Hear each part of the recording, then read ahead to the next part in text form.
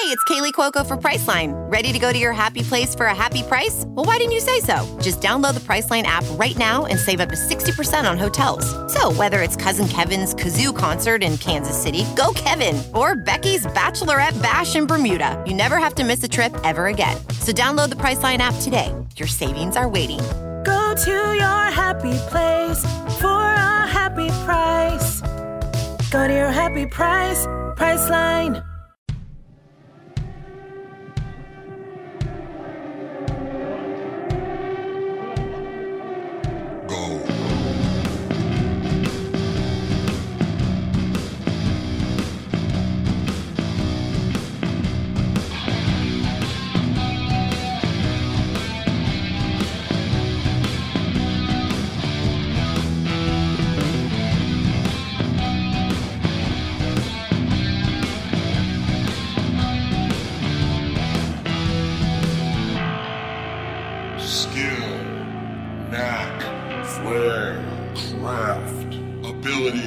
Aptitude, expertise, genius, gift. I'm the fucking talent. Hey, what's happening, Mike Schmidt, 40-Year-Old Boy Podcast. That was an aggressive hey, but that's all right. I've got aggressive hey for you. They just had the Belmont Stakes yesterday, man. Why the fuck wouldn't I have the aggressive hay for you? That's right. I'm giving away the fact that I'm recording this late on Saturday night. And the Belmont Stakes was yesterday as a horse race. Did people go to it? Like, I don't even fucking know. I saw this weird phrase, like, 'tis the law or something like that was trending on Twitter. And you know me, I click on everything. I want to know what's going on at all times with everybody. You can't fool me, world. You can't slip something like 'tis the law by me and make me think I'm not going to know what it is. So sure enough, I clicked on it, and it was the winner of the Belmont Stakes. And so I guess there was a horse race yesterday, which is fine. And I don't know if they're doing horse racing all over the country. I don't know what the fuck they're doing anywhere else in the country. I don't know what's happening. I know baseball's over. I know hockey keeps thinking, this is the things everybody keeps talking about. They're going to do it. Yeah, it's going to be awesome. We're going to play basketball. Isn't that going to be great? Oh man, won't it be great when hockey starts again? No, it won't, because it's never happening again. I mean, maybe next year we'll get some hockey in there after they find a vaccine or whatever the fuck, but I can't picture a whole bunch of toothless Canucks just going, yeah, that's a good idea. Let's go skate through the frozen germ. Let's fucking make that work. Let's do that. And you know what people want to see in the middle of fucking July? Ice. Oh, yeah, that's what you want. Dude, 1975, you can look this up. This is totally true. The Philadelphia Flyers, who have a time machine, by the way, according to McSweeney's, which is still my favorite article of all time. The Philadelphia Flyers played the Buffalo Sabres in 1975. Now, in 74, the Broad Street Bullies had won the title. They had won the Stanley Cup already that year. In 74, I believe the Flyers beat the Bruins in 74. That's my guess. I could be wrong. That's my guess, though. And then in 75, they played the Sabres, the Buffalo Sabres, with Danny Gare and a Gilbert Perreault, and I believe a Rene Robert. Perhaps Rene Robert was there. I don't know. But whatever. They played. So the fucking Sabres played the Flyers, and the Flyers were they were a machine back then. It's Bobby Clark. It's fucking Bill Barber. It's Bernie Parent. It's fucking Reggie Leach. Oh, Reggie Leach was a badass. Anyway, so back then in 74 or 75, I should say, they played the fucking Stanley Cup Finals, and then it's hot in Buffalo. Like, it's because it's July or whatever the fuck. It's June. And it's at War Memorial Stadium, it's good. Look, it's the 70s. Buildings were not what they are today. I don't think there were even seats. I think there was one seat. Yeah, it was like, and they had this AC/DC Who fucking trample stampede to see who could get in the goddamn seat. And then they raffled off, everybody get to sit in the seat for 5 minutes. That's how it worked out. Even at the Stanley Cup Finals, which is weird, right? Why would you build a stadium with no fucking seats? All you're doing at that point is you're just going, hey, you know what? We want people to die at every event. If you don't have seats, you're literally just saying, you know what? Let's have a big mosh pit. That's what this fucking thing is. I don't give a fuck what happens. If you have a stadium and you have no seats in it, and I don't give a fuck if you book like Joan Baez or Janice Ian, you know what? Book Janice Elon Musk. Go ahead. That'll be a great show. Oh, at 17, I built a car. I didn't think it would take me so far, but now it's in space, and I get high with Joe Rogan and make a weird face. All right. I don't know. If you build an arena with no seats, you're just asking for death. That's what you're doing. And again, maybe there's something not wrong with that. Maybe that's a good thing. Maybe we need more arenas with no seats. Because you could have a mosh pit. I don't give a fuck who the fuck you book into an arena with no seats. Whoever's in there playing. Tracy Chapman comes in there. She does Fast Car. 14 people are stomped to death. which seems aggressive. I'm not going to lie to you. But at the same time, if people are in just a wide open room with nothing to do, they're just going to fucking run in circles, baby. Why the fuck not? And now what you're thinking, you're like, well, what about general admission? No, it's not the same. Because general admission is generally in the middle of the floor, and then there's a bowl, like with people in seats. I'm talking, you build a stadium with no seats, man. Just a giant floor with a stage on it. And fucking people are going down. They're going to get stomped. You know what? I'll tell you what, if your band is ever going to play in an arena that doesn't have seats, do me a favor. Tell your drummer to be ready for the extra percussion from the cracking bone sound that's going to be coming from everybody getting stomped in the pit. That's what's going to fucking happen. Make sure he doesn't think that because you know what I tell you, the drummer's going to be trying to keep time. He's going to be like, I don't know why he's playing that. That seems like an aggressive, weird drum beat for a guy who's got regular drums. I can't even keep time on my mouth. But if he's up there and all of a sudden he's going to be like, hey, is somebody playing castanets? No, not at all. That's the sound of femurs being snapped in the pit because everybody's stomping in goddamn circles because there's no seats left to keep them in fucking line, man. That's the reason the chairs were invented. I don't know if you know this. You're probably thinking to yourself, well, fuck, somebody wanted to sit down once. No. So there was a bunch of shows, even caveman shows. There's like Oog with a fucking rock. He's up there banging the shit out of it, and guys are just stomping the fuck out of everybody. And Oog's like, this isn't good for repeat business, man. Like, I just want to fucking go out and play the rock. I don't want to fucking everybody kill themselves while it's happening. I want more people to come back and visit me while I'm playing the rock. That would be great. And you know, it stopped there. Everybody's like, well, fuck you, Oog, just play the rock. It's like now people say stick to sports when a sports guy tries to talk about what's going on in the world. They said to Oog, stick to rock, stick to playing rock, Oog. And I don't mean rock music. I mean rock. Oog, he had fashioned a crude spoon out of a triceratops bone, and he was banging it on a rock, and everybody's like, this is Oog. That guy's running the fucking show. Let's go to one of his concerts and hope not to die in a stampede. Of course, they didn't know it was a stampede then. They just knew you know what they called it? An Oog wave. That's what they knew it as, because Oog was the only touring musician. The buildings didn't have any seats, and so they were like, we're going to get crushed in an Oog wave, man. But it was also a hip thing to do, because Oog was only, he's touring the fucking country, or the fuck, it's the jungle, right? There's just dinosaurs and shit. And Oog, he survived. That's the thing. He was on the road all the time. He's seeing like a velociraptor and shit, but he gets out that trusty spoon and bangs out something on the rock, and everybody stamps around, and it's fucking beautiful. But then people in Oog's camp, he had some handlers. That's the thing. The first agent ever handled Oog, because that's who the guy was. And this was Og. I don't know if you know this. Oog was the first musician. Og was the first agent, because he said, Oog, there's a lot of money to be made. Unfortunately, all of your audience members are dying. They're getting stomped to death like grapes. This is fucking terrible. And Oog is like, what do you mean? Like, what is a grape? And Og is like, don't worry about it. We'll invent wine later. Anyway, what we need to do is we need to invent seats for this arena. So then people can come back and see you, because they sit down and they watch the show. And he's like, what is this show? This sit down. And Og was like, leave it to me, Oog. Because again, Oog is just like most rock stars. He just wants to get high, get pussy, and play the rock. That's it. That's all he wants to do. Gets out the triceratops bone, bangs it on the rock, looks for a fucking, like a crazy Pebbles Flintstone he can fucking rail. And then he goes to the next city and does it all over again. Tries to avoid getting eaten by a fucking brontosaurus. And I know you're like, well, hey, Mike, brontosauruses, they were vegetarians. No. Not when it came to Oog. Oog was delicious. Oog was like, because again, like sometimes, how like David Bowie was androgynous and both men and women wanted to fuck him? That's what Oog was. Oog was like delicious. Both Tyrannosaurus Rexes and Brontosauruses wanted to eat him. Whether you were a carnivore or a herbivore, everybody wants to eat Oog. Oh, that's the best. Should that be the name of the show? It's a little early, but I don't mind it. Yeah, carnivore or herbivore, it doesn't matter. Everybody wants to get Oog in their mouth because he's a rock star, baby. It's like Bowie. Bowie's the man. Like, guys wanted to rail him, chicks wanted to rail him. It happened all the fucking time. But then you get fucking Oog out there who set the fucking tone.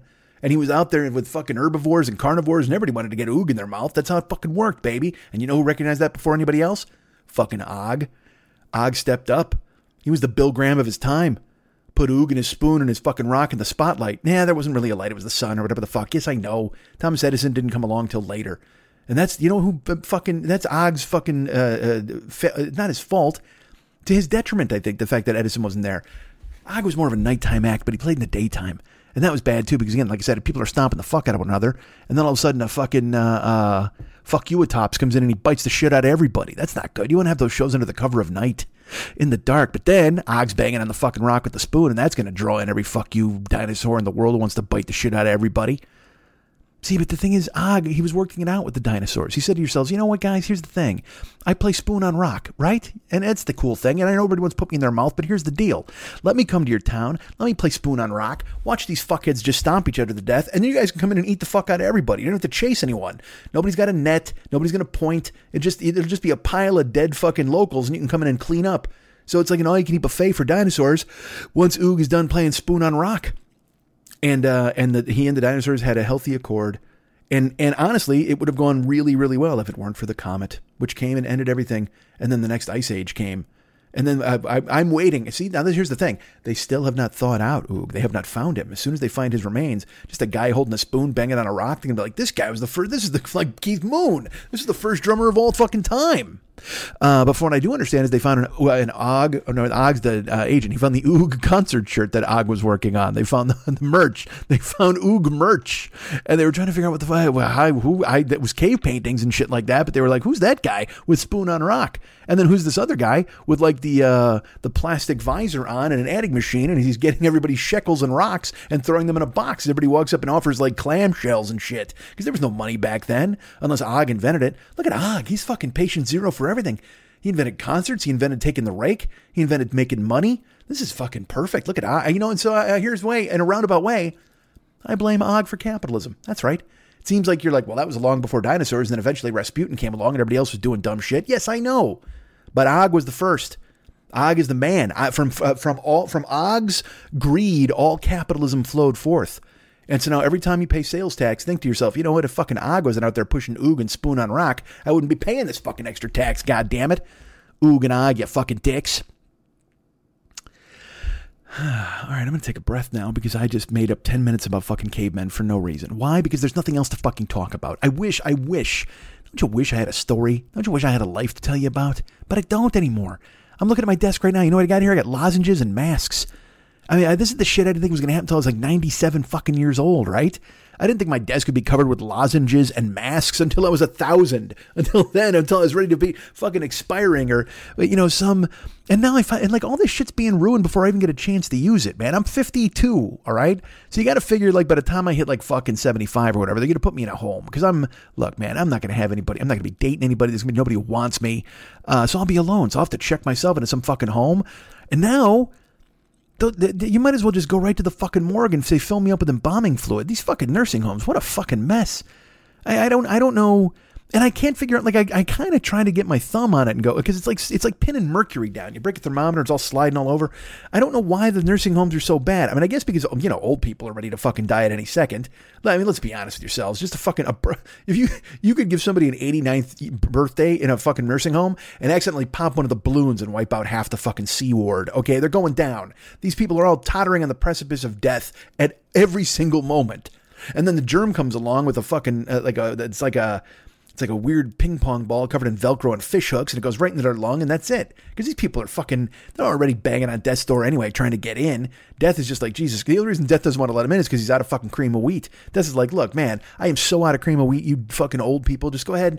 That's why Death wants young people to die. He has somebody to talk to. These old people burst in with stories of World War I, and Death is like, I get it. I was there. Jesus fuck. What part of me don't you get? Please allow me to introduce myself. I'm a man of wealth and taste, right? Yes, I know that's Satan, but it could also be Death. Death could be the same guy. Death and Satan could be the same guy. What does it fucking matter at this point, right? Again, nothing matters. We talked a couple of weeks ago about Jesus. He could be Satan for all I fucking know. Satan, Jesus, Death, and Satan are all pals. They're playing poker. They're doing that fucking. You know what? You ever see the poker game in Almost Famous, where fucking the Peter Frampton winds up giving away fucking what's her name? Kate Hudson loses her in a poker game. It makes the kid sad. And then he tells her later, and she's like, what kind of beer? And it's like fucking brutal. Well, that's what they did back then. They sat down, Jesus, Death, and Satan, and they were like fucking giving stuff up. Like, oh, I'll give you this guy. I'll give you that guy. Oh, yeah, I'll give you fucking Oog. What's Oog? That was the first real dispute, is they all wanted Oog. Every single one of them wanted Oog. Get what? Get this, though. Nobody wanted Og. That's why his ghost still wanders the earth, trying to collect 11%. That's right. You think agents get 10%? Well, Og was the guy who got 11. Og, he goes to 11. Og was the Spinal Tap speaker fucking cabinet of agents. He goes to 11 with his cut, goddammit. So go ahead and back off Og right now. The man invented so much stuff, and you're going ahead and disrespecting him during a goddamn podcast? How fucking dare you? That's right. I'm talking to myself right now. How dare you? I'm not going to lie to you. I'm a little spooked because as I talk, I have Audacity. That's how I do the podcasts, right? I used to have a producer, but not anymore. Now I got a laptop. So I'm talking and the screen keeps like kind of blinking, I guess would be the proper term. And I don't know if it's just Audacity or the whole laptop. And because I haven't dropped the laptop. Laptop's in good shape. It's all plugged in. Everything's fine. Battery's at 100%. There's a lightning bolt right through the little battery guy. So I think I'm fine. But for some reason, periodically, as I shifted my seat or whatever the fuck, the whole thing kind of blinks on and off like a strobe light. And that's bad. Look, I guess because especially I've waited until fucking 3:30 in the morning on Saturday night, Sunday/Sunday morning to bust this out, all right? Because I've been staring, not knowing what the fuck to talk about because there is nothing to talk about. Nothing. It's the same shit over and over. It's the same shit every fucking week. And although I apologize, bullshit. That's wrong. It's like racism has been planting its flag and trying. We're trying to do everything we can about it. And then you know who was pissed off about racism? Sexism. Sexism this week was like, hey, fuck you, racism. What the fuck, man? How dare you? How dare you get all the attention? So sexism put on some heavy makeup and a sleeveless dress and went out and stood on a street corner and said, check me out, man. And every guy wolf whistled and said, how old are you? And then sexism said, I'm 16. And every guy just said, okay, because they're fucking scumbags. I don't get it, man. I look, it's funny. Colette is a friend of the show. And she wrote me a thing on Twitter and it made me laugh. She's just like, hey man, I'm glad you weren't like the creepy, touchy-feely douchebag. You were more of the, hey man, let's do stupid hijinks kind of douchebag. And I was like, thanks. I mean, yes, yeah, absolutely. I mean, she's like, I hope you know what I mean by this. And I'm like, yeah, I mean, let's put it this way. No matter what you meant by that, I'm going to assume it was a good thing. I'm going to go ahead and take the route that was a good thing you were saying to me. So I'm going to go, yes, of course I'm the hijinks having douchebag. And that's the problem now, because with the germ keeping me trapped in my ant farm, there are no hijinks to be had. Plus, I'm 52. What kind of fucking hijinks am I going to have? I'm going to have a fucking heart attack? I'm going to go outside in the germ and get a heart attack and fall down? Nobody wants to hear that fucking story. If that's the last fucking story I'll get to tell you. Let's have some water. Let's do that right now. Oh, I spilled some. God damn it. Yeah, so I don't, so I waited. I sat and I thought about like what to do. And I truthfully sat down Thursday night and I was like, well, you know what? We'll figure, let's back off a little bit here. You did the last show last Saturday. You're fine. And then Friday came and then Saturday came and I was all set up, microphone plugged in, stopped and started like 5 or 6 times and just and then took a walk and said, all right, you know what? And by a walk, I mean, I walked from the desk to the couch. I'm not going outside at all. I haven't checked my mail in fucking 5 days, which is a dumb thing, right? Don't you think there's got to be something grand in the mail? Isn't there something good out there waiting for me? The germ. That's what it is. I open the fucking mailbox and it leaps out and grabs my face like a surgical mask, just straddles me like a fucking seal pussy, just wraps itself around my face. Why a seal pussy? I don't know. That's what popped into my head right there. Enjoy that. Take that and fucking run with it. When you think about something coming out of my mailbox, it's a seal pussy and it just wraps itself around my head. All right. So I don't, I mean, are you guys living life? Are you doing things? I know some of you still have to work and all that kind of shit. I mean, look, I'm working on this and I did another podcast this week. I'll tell you about that later and stuff. I mean, I just, and I don't, look, I've never been one to be like, oh man, I can't believe I have to stay home. No, I fucking love staying home, but it's now, I mean, we're looking at fucking, what is it now? 4 months? Yeah. I mean, we're in month 4 of, hey, Mike, shut up and fucking sit down. And normally, look, again, I'm totally on board with that. I like this. I like the staying home and I'm not sad. I'm not upset, certainly. But it does hinder this part of the week, this part where I'm supposed to sit down and tell you some stuff, man. And because again, I've wound up turning my jaundiced eye to the world, but I wonder if you've heard enough of me talking about how fucking stupid everything is. And I know you agree with me on it. Everything is stupid. It's fucking dumb and it's not going to get any better.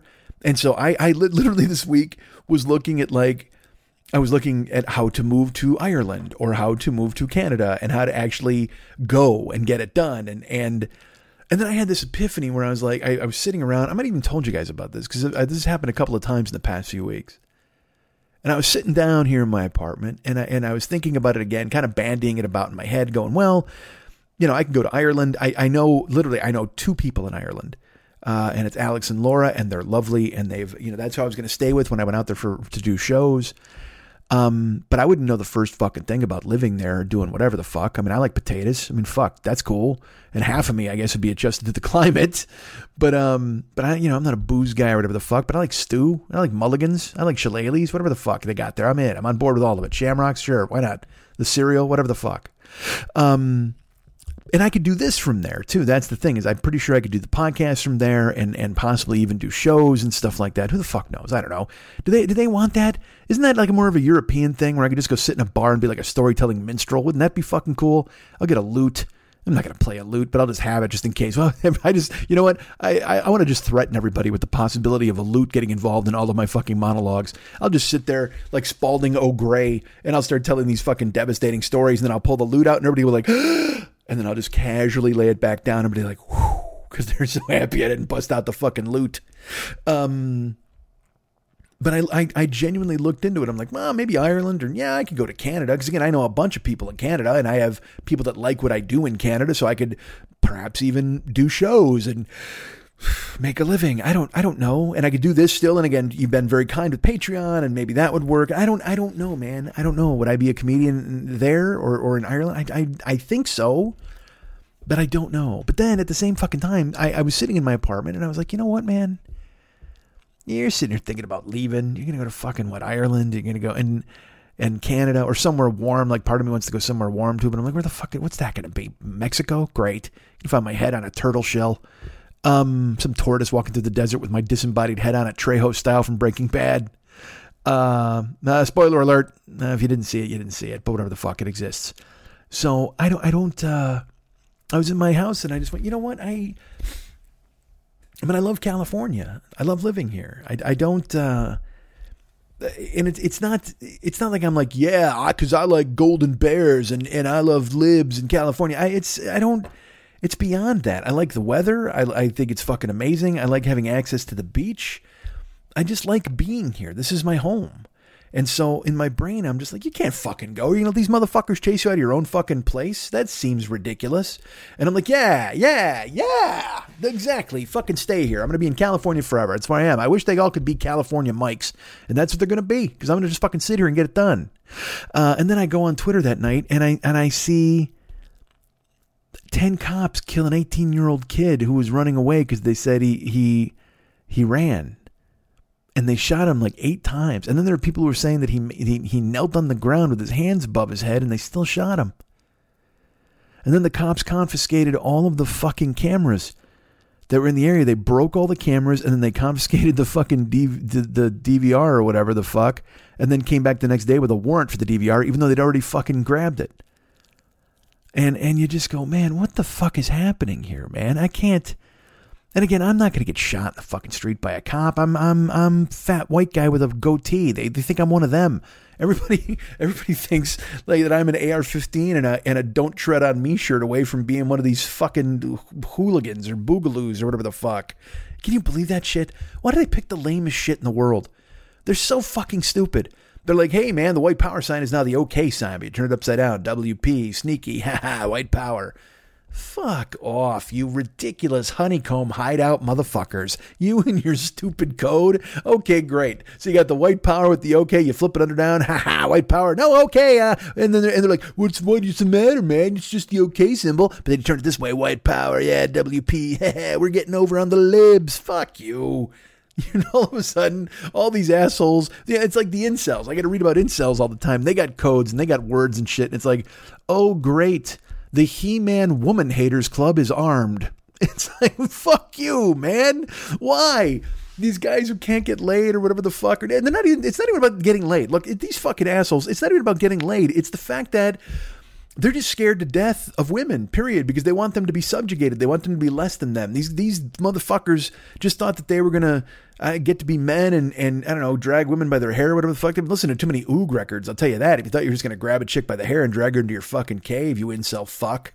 And then these incels are showing up now. They're going to like yoga studios and stabbing chicks or driving on the sidewalk and murdering people. They all got manifestos now. Jesus fuck. Like I said, go to Alaska, man. You want to have manifestos? Go to fucking Alaska.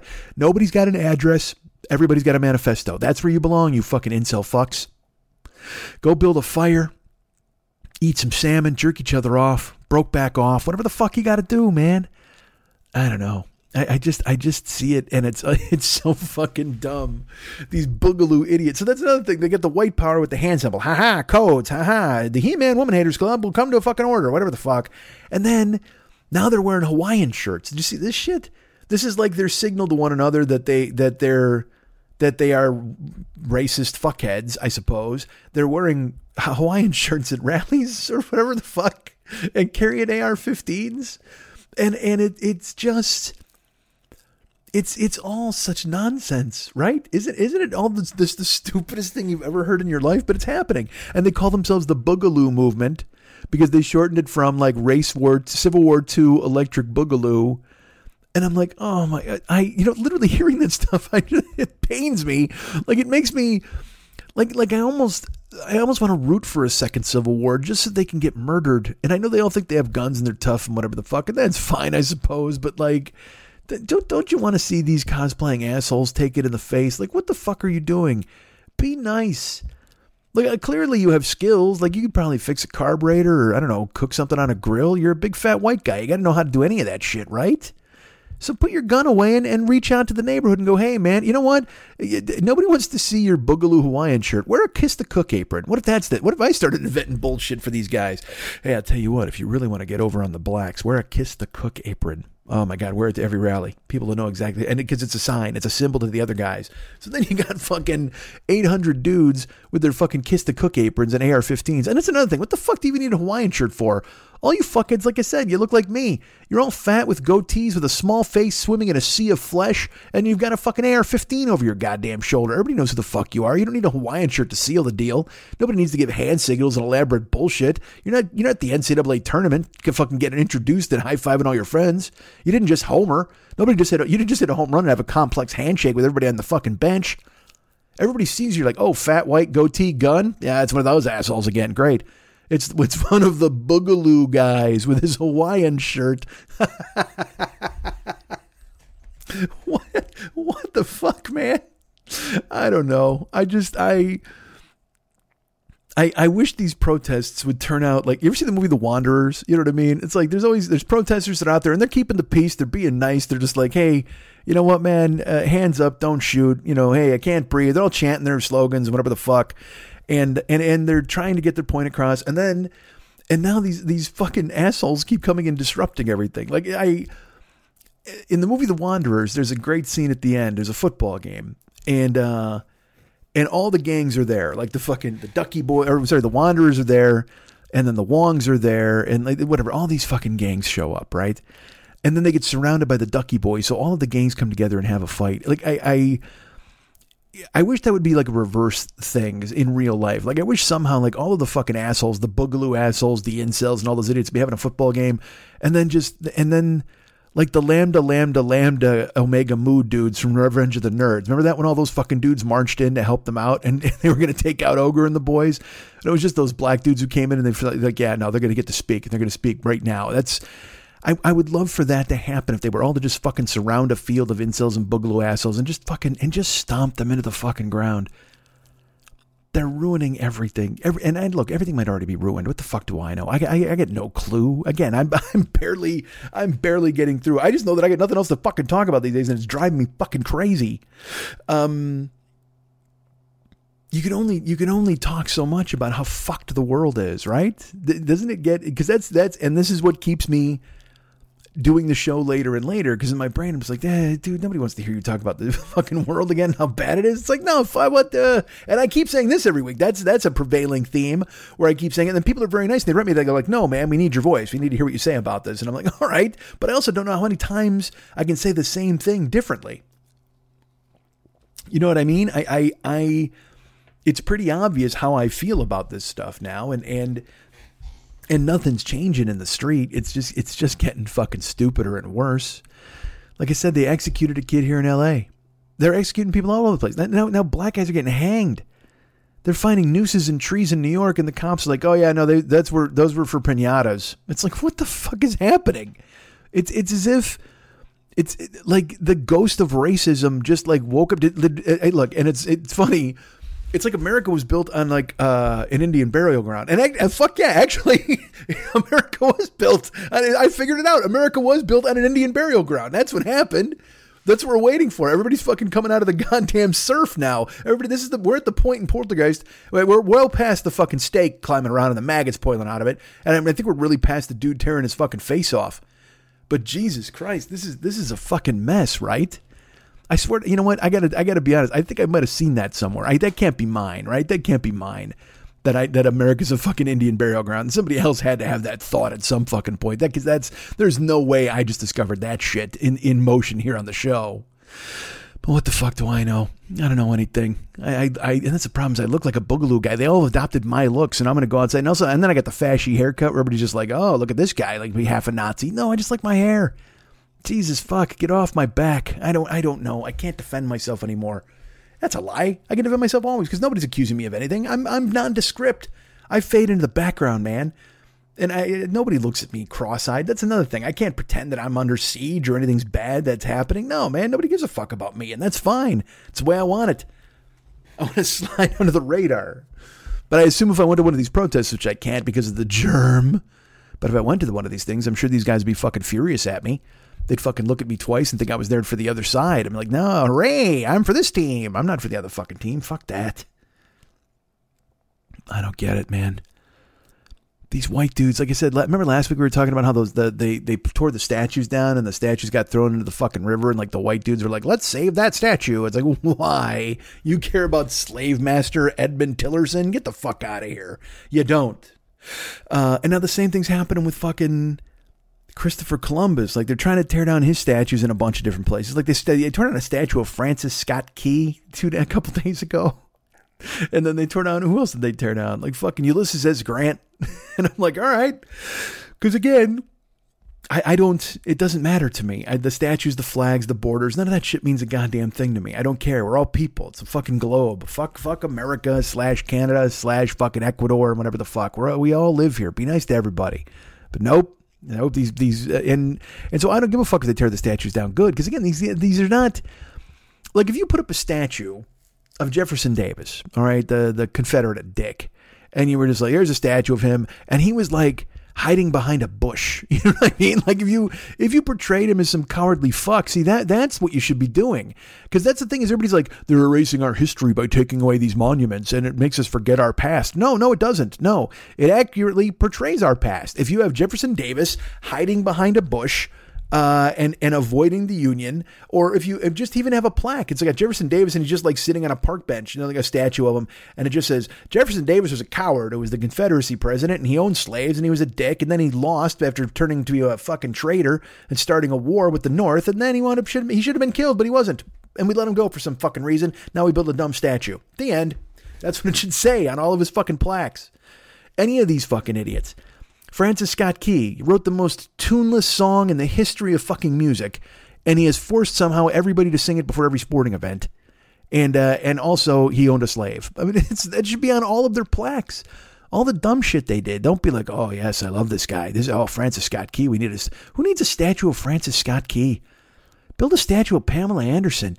Get her out there, goddammit. You want to do that? Just fucking, you might as well put a giant Pokemon up there. I mean, who the fuck cares? But these people are freaking the fuck out. So now Columbus is, look, man, we know about Columbus, right? He's the only thing Columbus is good for is a day off. Don't we get Columbus Day off? You people with jobs, I don't fucking know. So good for him. That's a day off. But then every other thing we know about this fucking guy is he's the worst. He came here. There were people living peacefully. He fucking attacked them. He enslaved people. I read a thing this week where he collected like the babies from places that he would raid, and then he would keep them to feed them to the dogs on the boat when they ran out of food. I'm like, what? And it's the kind of shit where you're just like, all right, hold on a second. Now, I don't disbelieve it, but also at the same time, why is this the first I'm hearing of this? Why is the Columbus fed babies to dogs? Why has that been? You want to talk about burying the lead? I mean, I knew he got me a good deal on a mattress. That's fine. But somehow I think that the other thing is a little bit more important. Certainly you're like, hey, father of our country or whatever the fuck, George Washington. Yes, the guy who discovered the place, Christopher Columbus.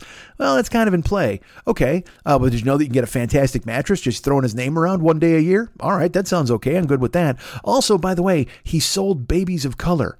That's probably really awful. Yeah, but also he didn't sell all of them. He kept some of them and he fed them to dogs on the boat. Anyway, so let's talk more about his statue. What? Let's not put up a statue of that fucking guy. And let me ask you this. Did anybody bring that up at the statue meeting? When they were sitting there going, like, because there had to be, look, you can't just put these things up fucking willy-nilly all over the goddamn place, right? It doesn't have to be a city council where they approve it. It's like how here in Hollywood, everybody gets a fucking star on the Walk of Fame if they get nominated and the council approves it, but the council still has to approve it. So somehow they had to approve fucking Columbus back then. Wasn't there one industrious youth who showed up and said, hey, by the way, this guy, certainly, again, lovely mattresses, whatever the fuck, the Nina, the Pinta, the Santa, whatever the fuck, and that's all great. However, did you know that he fed babies to dogs? Now, look, we all love dogs. Certainly we love dogs. And if dogs are hungry, we want to reach out. We want to make sure that their bellies are full, but we would prefer that their bellies were not full of infants, right? Isn't that something that we're thinking to ourselves? Aren't we as a city council bound and determined to make sure that dogs don't eat babies? Isn't that something? I think it's in the city charter. And you could say this in any city in America. You check any city charter. Like, I just read a thing where it's illegal to eat oranges in bed in California. All those dumb fucking laws. Well, I'm going to say that every single one of these places somehow in their charter has do not feed babies to dogs. I would hope it's in there. Because I'll tell you this, they sure squawk enough about eating dogs in this fucking country. Hey, we're not supposed to do that, which is totally fine. I was not campaigning for it. But, if we're not going to eat the dogs, then let's not eat the babies either. And let's certainly not let the dogs eat the babies. That just seems like a fucking mess waiting to happen, right? All of it's terrible. And Columbus is he's just a bad guy. Again, quilting and bedding aside, pillows aside, Columbus sounds like a bad person. But there's statues of him all over the fucking place. And for some reason, I think it was Spanish. Wasn't Columbus Spanish? I don't fucking know. But for some reason, Italians have adopted him as their own. So he's their guy, and maybe he was Italian. I don't fucking know. But when is the Nina, the Pinta, the Santa Maria? Those sound like was it the Queen of Spain who sent him? And look, this will fucking betray how long it's been since I was in school. I know Columbus supposedly discovered America, but I thought he was sent by Spain. And wasn't he supposed to just try to find spices and shit like that? He took a wrong turn and he wound up here and he killed 75 Indians and stole their babies, right? That's the thing. So it's not my guy. I'm not on board. I don't need to know the facts. I know he's a bad guy at the end. But for some reason, maybe he is Italian. I don't fucking know. Was even Italy invented? Had Columbus discovered Italy back then in 1492? I don't think he had. Columbus hadn't even discovered his own birthland, for fuck's sake. Anyway, I thought he was Spanish, whatever the fuck. So maybe he's Italian. And I remember The Sopranos. It was a big deal on The Sopranos, the protests for Columbus Day. So it's always been kind of in my brain. But now there are like roving gangs of big, fat, just mortadella with legs motherfuckers who are guarding the statues. Like those Italians who, you know that they have to sleep on their side or they can't breathe. You know those cats? And I don't mean just Italians, just guys. These big hunks of fucking, literally the kind of guy when you look at him, you're like, I bet he's wearing netting for underwear because that's what they wrap hams in. That's what he must be. That's what he's got on under those fucking Z Cavarici, whatever the fuck he's wearing. I don't care. But he's got to have a net under there somewhere because that's holding in his folds, this fucking fat fuck. And he's just like, stay away from the Columbus statue. Hey, Maron, fuck off. Why are you defending the Columbus statue? Nobody gives a shit. Why would your neighborhood give a shit? Why would you care at all about this fucking guy? 1492. That's 528 years ago. Which if you'll step on a scale, that's a number you're familiar with, 528. I would imagine, you fat baloney fuck. Look at you prosciutto eating cocksucker. And you're just like, oh yeah, I tell you what, you better stay away from this Columbus statue. Hey, I tell you, hey, yeah, but I got a big girl. And it's these dudes, they're just so gross. They're just sweat and olive oil, and they're like fucking standing there with their baseball bats ready to fuck up and that's the thing. it's all these fat dudes with baseball bats, and they're walking the patrols in Philadelphia and these other cities to guard the Columbus statue. And I saw clips this week of there was a guy filming them, and they went up to him and they're like, hey, I've done time in federal prison. You know, I'm not gonna be fucking soft shoeing with you, man. And they slashed his bike tires and punched him in the face and threw his phone, and the cops were right there and didn't do a fucking thing.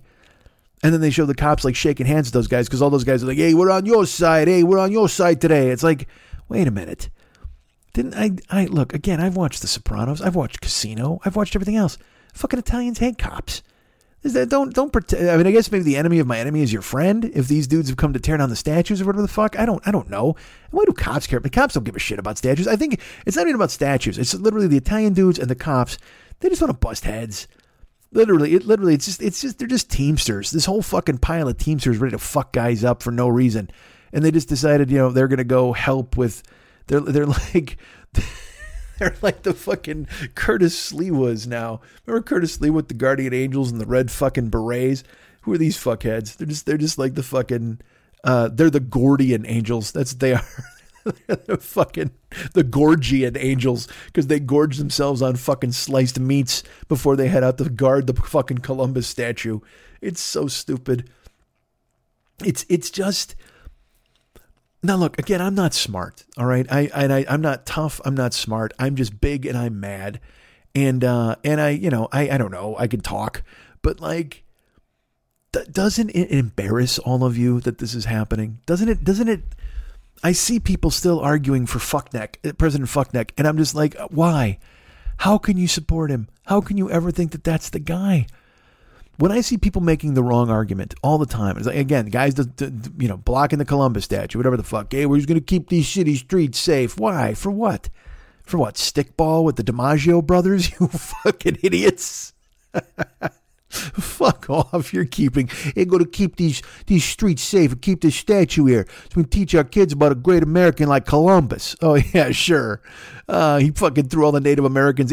Columbus came here just to invent the threshing machine so he could throw all the fucking Native Americans into it, you fucking dicks. Oh, but yeah, by all means, go ahead and protect that fucking dumbass statue. But who? I don't know.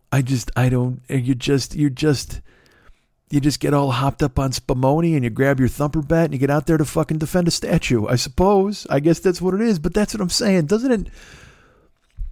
Don't you look at it like it's stupid? Isn't it all stupid? That to me that's the biggest transgression. Okay, and I know there are people who are like, well, wait a minute, what about this? But you don't understand. Fine, and maybe it's just me. Maybe I'm nihilistic enough to not have a cause or to not care or to not. I don't give a fuck if somebody kneels for the flag because who cares? I don't care if somebody salutes the flag because who cares? And also, if you all want to salute the flag, dude, let me put it this way. If you're at a ball game and a fucking guy kneels during the national anthem, and I don't give a fuck. You want to boo him? I don't care. Whatever the fuck. That's also stupid, but go ahead. But if there was some motherfucker who decided to stand the entire game and salute, literally all 9 innings or both halves of a football game, just stood there with his hand up his fucking head and saluting like a soldier, not a hand on heart, but just saluting and saluted the flag the entire game, I'd say go for it, tough guy. I don't care unless you're in the seat in front of me, which is a fucking drag. But I mean, other than that, go for it. Do all that dumb shit. Again, people land of the free, home of the brave, whatever the fuck, all that's fine. But it's always land of the free to do the shit that I think you should do, but not the shit you want to do because that's the wrong thing to do. And then it turns into a huge fucking dog pile. And then it gets weaponized in the other way where it's like fucking Nazis are like, well, why are you mad at us then if we're free to go ahead and practice our fucking... Because you're scumbags. That's why. All right. I know there's just exceptions. You're scumbags. The Klan are scumbags. Cops are being fucking scumbags and they're fucking... hurting everybody and shooting them and hitting in the face with batons and shit. And I'm more fucking upset at how stupid it is. I told you this. I don't understand how anybody can support any of it. The people people I knew growing up, I go and they embarrass me every day because I see them on social media and they're just like, well, what's wrong with saying all lives matter? And it's like, oh, dude, you can't. I mean, Google it. Just Google it and read a little bit and try to have some critical thinking. That's it. That's all you got to do. Well, I'll tell you, they lost me once they started rooting and rioting. And I said, I'm sorry, rooting and rioting? They said, no, rioting and rooting. And I said, wait, what do you mean rioting and I'm sorry, rioting and looting. I'm sorry, I'm so flabbergasted about these actions in the streets. Oh, are you? Are you that upset from your fucking cocoon in Plainfield? You're so bummed. And again, that thing where they try to pivot, like, oh, I guess blacks didn't care about black on black violence until now, and now they're all upset at the cops. But and it's just like, everybody weaponizes their argument without seeing the other person's side. They always take things out of context completely and utterly. And you're just like, if you just admit that you don't want to see the other side at all, that's it. I'm going to use this as an example. And again, I've been talking about this for a while. Baseball. They're still trying to play baseball, but are they? I don't know if they are now, because all these fucking players are getting sick and who the fuck knows. So they got this thing going on, right?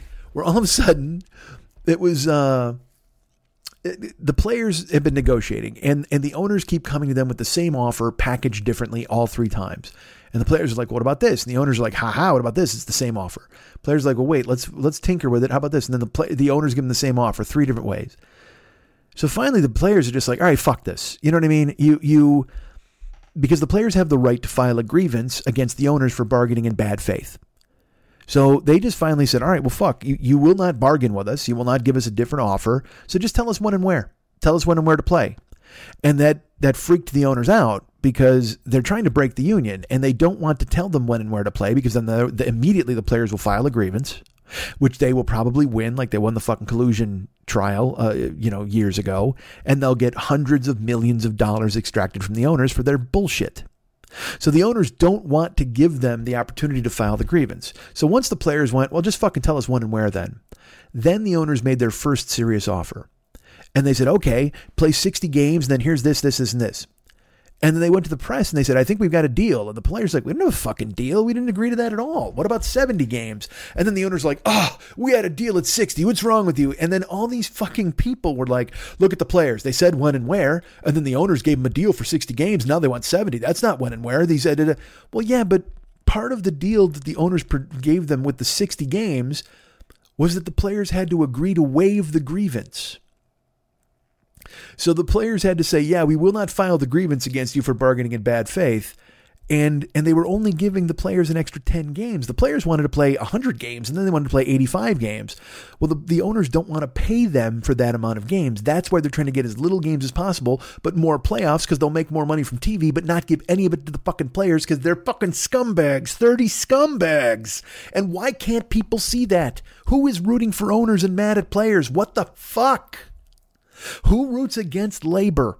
It drives me out of my fucking skull. And yes, it's been a fucking theme on this show where I get mad at people because they get mad at athletes because athletes make so much money. And it's like, fuck you. They make money because there's only like 100 guys who can do what they do in the world. Why the fuck shouldn't they get paid, you dicks? But because everybody in the world grew up playing baseball and they said, well, I wish I could have played baseball. I'd do it for half that. Yeah, but nobody would pay to see you. You chuckle fuck. Nobody wants to watch you swing and miss. Go to the batting cage. See if anybody gives you a fucking nickel for your ass-ass efforts. I can switch hit. You're a bum. A fucking slob. You know what? Go to the batting cage and lean in it. Take one for the fucking team. Take it right in the cheekbone and go home, you dick. But all week now, or I should say for the last 3 days, I've been reading fans crucify players. Oh, I thought you said when and where. I guess that was a lie, huh? I guess that was a total lie. Well, no. They said when and where when they were going to be able to file the grievance. That was the whole point. But now if you try to say, hey, here's 10 more games, rather than 50, you'll do 60. And then the owners still get everything that they wanted with the fucking money from the playoffs and expanded playoffs and the DH and advertising on the jerseys. Like literally all the players got was 10 extra games. And the players like, well, no. We'll do it. But let's talk about 70 games. And then the owner's like, we're never making a counter offer. It looks like this is never going to happen. And it's because, you know why? Here's what's really happening. The owners are running out the clock. Because they were hoping the germ would do something like it did the last few days and make a ton of guys sick so they can hide behind that and cancel the season. Because again, billionaires don't need to play baseball. They don't. They can just go, we're still billionaires. This is pretty cool. And there are players who are like, this kind of sucks. We're not going to make any money this year. And that does blow. It's terrible. But the owners knew if they canceled the season, they would take the brunt of it for PR-wise. They've been trying to break the union since fucking March and haven't been able to do it. And so now they're going to hide behind the germ and claim safety. And look, all of these leagues are going to be doing this. I didn't even finish my thought about the Sabres and the fucking Flyers. In 75, the Flyers played the Sabres in the finals, and it was so hot in Buffalo there was fog in the building. And I don't mean just like, oh, well, this is interesting. Look at this, weird. No. You couldn't see the puck on TV because they were skating in knee-deep fog because the reaction of ice and the warm weather and the mugginess, it just, weather, whatever the fuck. Look, what am I, fucking John Coleman? No. What am I, Flip Spiceland? No. What am I, Dallas Raines? No, I'm not a meteorologist. But whatever the fuck happened with like mugginess and the sun and heat and then the ice inside the building and all the people, the body heat, whatever the fuck. And the very fact that fucking Dave Schultz was in there with his afro, that alone was hot and caused enough of a fucking reaction. But these guys are skating in knee-deep fucking fog. And let me ask you something. If there's a germ right now that is being transmitted via water droplets, do you want to be anywhere with ice in a muggy environment that possibly a fog can be coming off of that ice into a cloud that seeps into your fucking lungs? No, you don't. Basketball players they keep saying basketball players are going to play. All these fans are just like, yeah, no, basketball's going to start any time now. And then their basketball players are like, but there's a lot of shit we got to figure out before we play. Guys like LeBron wants to play. He's like, yeah, and it was funny. I think it was Patrick Beverley who said, hey, man, if LeBron's hooping, we're all hooping, which is fine. But then there are other players who were just like, hey, are we going to put Black Lives Matter on our uniforms? Or are we going to put Black Lives Matter on the court? Because, there are people, it's not just because of the germ. They're saying they don't want to play because it will take attention away from the uprising that's happening, from the people who are fighting for constant change every single day and night. They don't want people to be distracted by the NBA, and they feel that it would be doing an injustice to the people who are doing the hard work on the front lines. And this lands a whole lot harder for the NBA, which is, I gotta say 95% black league. That's what my guess would be. So for them, it hits them a lot harder as an issue than it does anybody else. And they've got to be determining what the fuck they're going to do. But also, they keep putting the date off. Well, it's going to be the end of July. It's going to be this. Oh, we're looking to be playing the finals in October. And it's just like, dudes, I know there's a lot of money involved. And I know people want you to play. And there's all this fucking scram. But just you don't. These are all bastardized seasons as it is. Like, they're talking now too about baseball. They're like, hey man, there will be no extra innings this season. Everything will end in a tie to avoid exposure to the germ. And also, they would play one extra inning, but each team would get a guy on second base at the start of the inning or some dumb, and you're just like, what the fuck? Just don't play. This is stupid. You might as well just say, all right, well, look, here's the thing. We're going to set up milk bottles on a platform behind home plate. And if the pitcher can knock them all off, that's a strikeout right away. You can just go sit down. I mean, it's just fucking dumb, man. So we live, and I think I said this months ago, we live in an unserious country during serious times.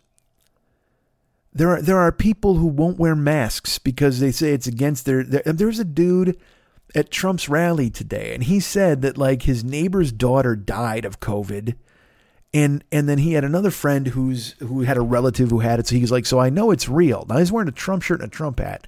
He's like, so I know it's real, but both sides tend to use this for their own weapon, and so I don't know who to believe. I know that these people had it, but also the numbers don't add up. And I'm just like, what the fuck? What numbers don't add up? Here's the only number you need to know that adds up. 2. As in, 2 people that died from this disease. And now you're standing in line with a bunch of mouth breathers not wearing a fucking mask so you can cheer on the guy who once fired fucking Bret Michaels from Poison because he made the wrong napkin doily or whatever the fuck. You got to be kidding me.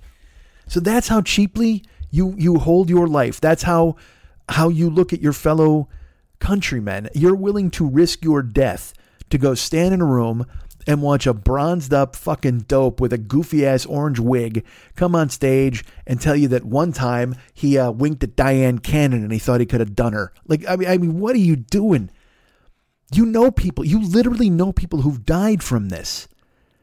And yet you're willing to stand in a fucking room with these fucking nobodies? Oh my God. And so then it like I said, it tips into that schadenfreude where you're just like, yeah, die. Cool. Cool. Everybody went to that rally today. I hope you die. I hope all of them die. Now, look, I don't want them to die. Really? Or do I? I don't know. And that's another thing. And I've talked about this too. I don't want to confront that part of me. I don't want to be a guy who's, yeah, I hope all of them fucking die. Oh, they all need to die. What the fuck? We know what's wrong. These people need to fucking die. No, I don't.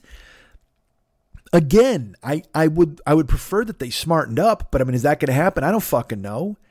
I don't know what's going to happen with any of it. And like I said, I sit in my house and I think to myself, well, you know, it's going to be fine. It's going to be okay. I like California. I love it. It's my home. I'm not going to go anywhere. Where am I going to go? I'm going to go to fucking Ireland, whatever the fuck. But then I turn on, I see what happened with Chris D'Elia this week, you know, and that's, like I said, when I said sexism took over for racism this week, it's just, it's all out there, and it's all just, I can't even, I've said this on this show for, you know, I've been doing this 12 years, and I've said this virtually every year. Like, I would not want to be a woman. I would have no interest in being a woman. I can't imagine the challenges. And I can't imagine how difficult it would be.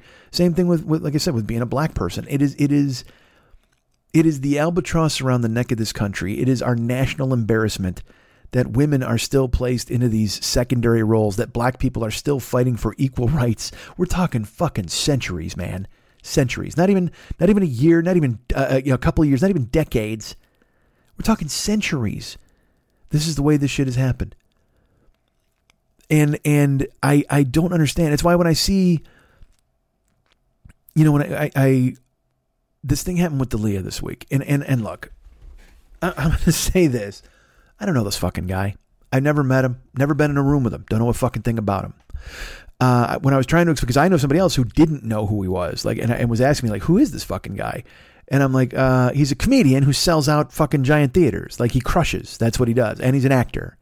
And I go, and I think he's a good actor, but as a stand-up, he's Dane Cook. You know what I mean? I mean, he's just that dude who inspires that kind of broy audience to be fucking on board. And he appeals to young people, which, you know, hey, God love him, because I know I didn't fucking ever do that. I was just doing bits. I unfortunately was never cool enough or smart enough to angle myself in a way where I could appeal to young people in that sense. You know what I mean? Certainly not on stage.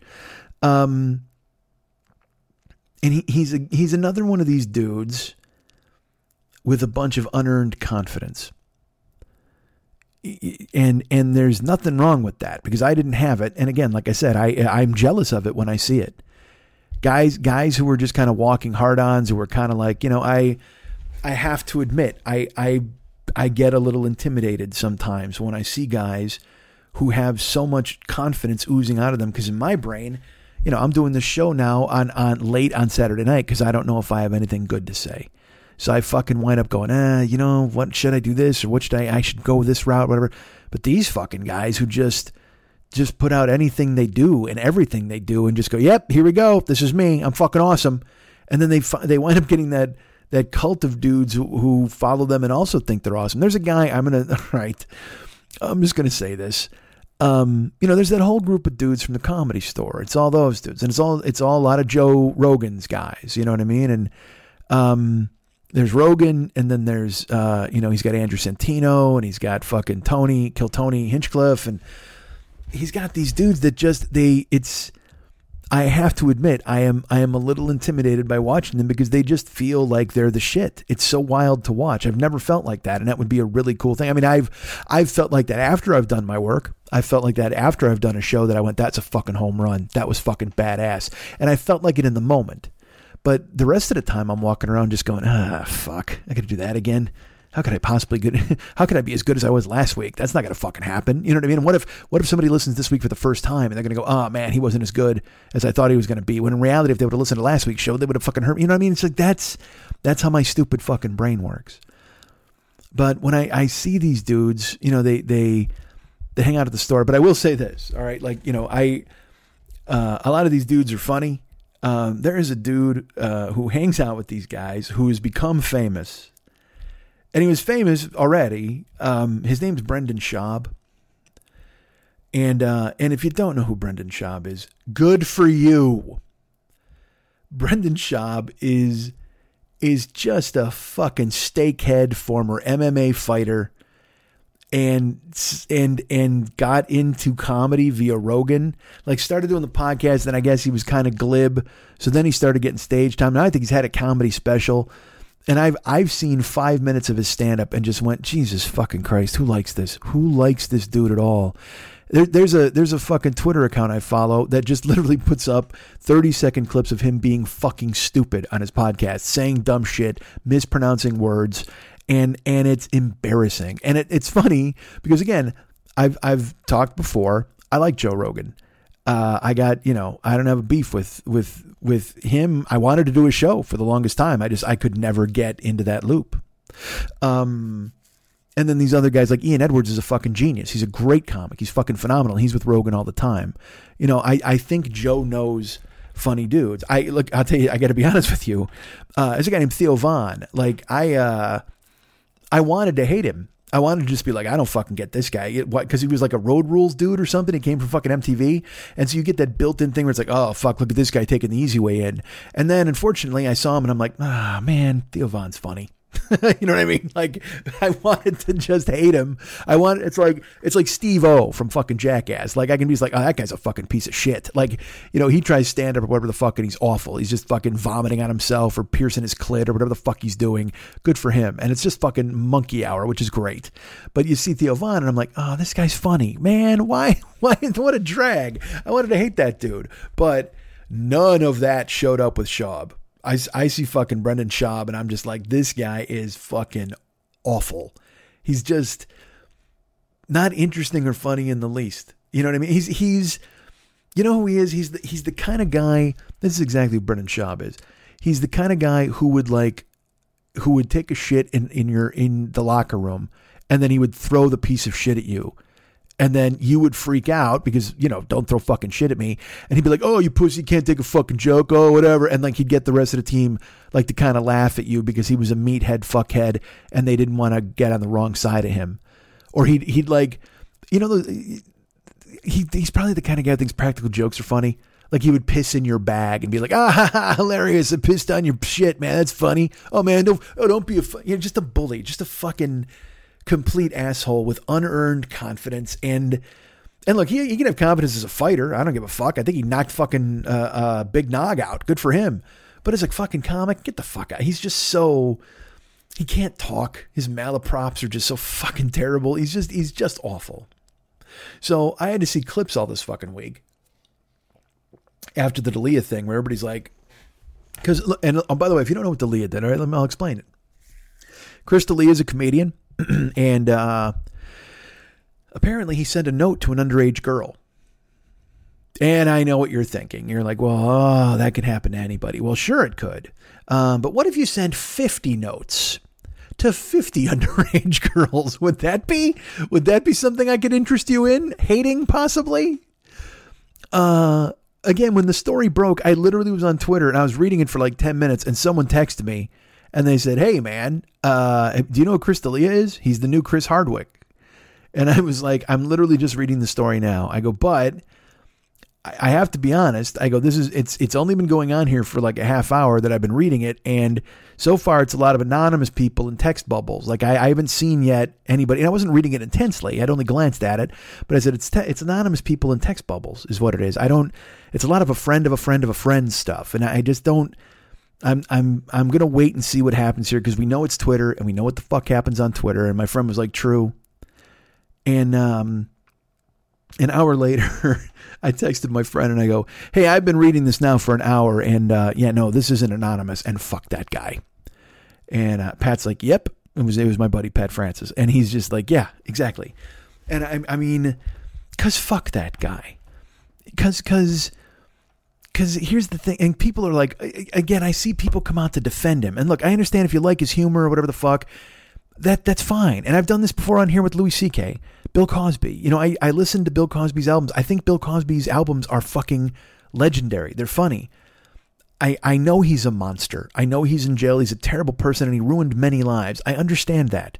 And so that will always cloud my interpretation of him and the material that he delivers. I get it.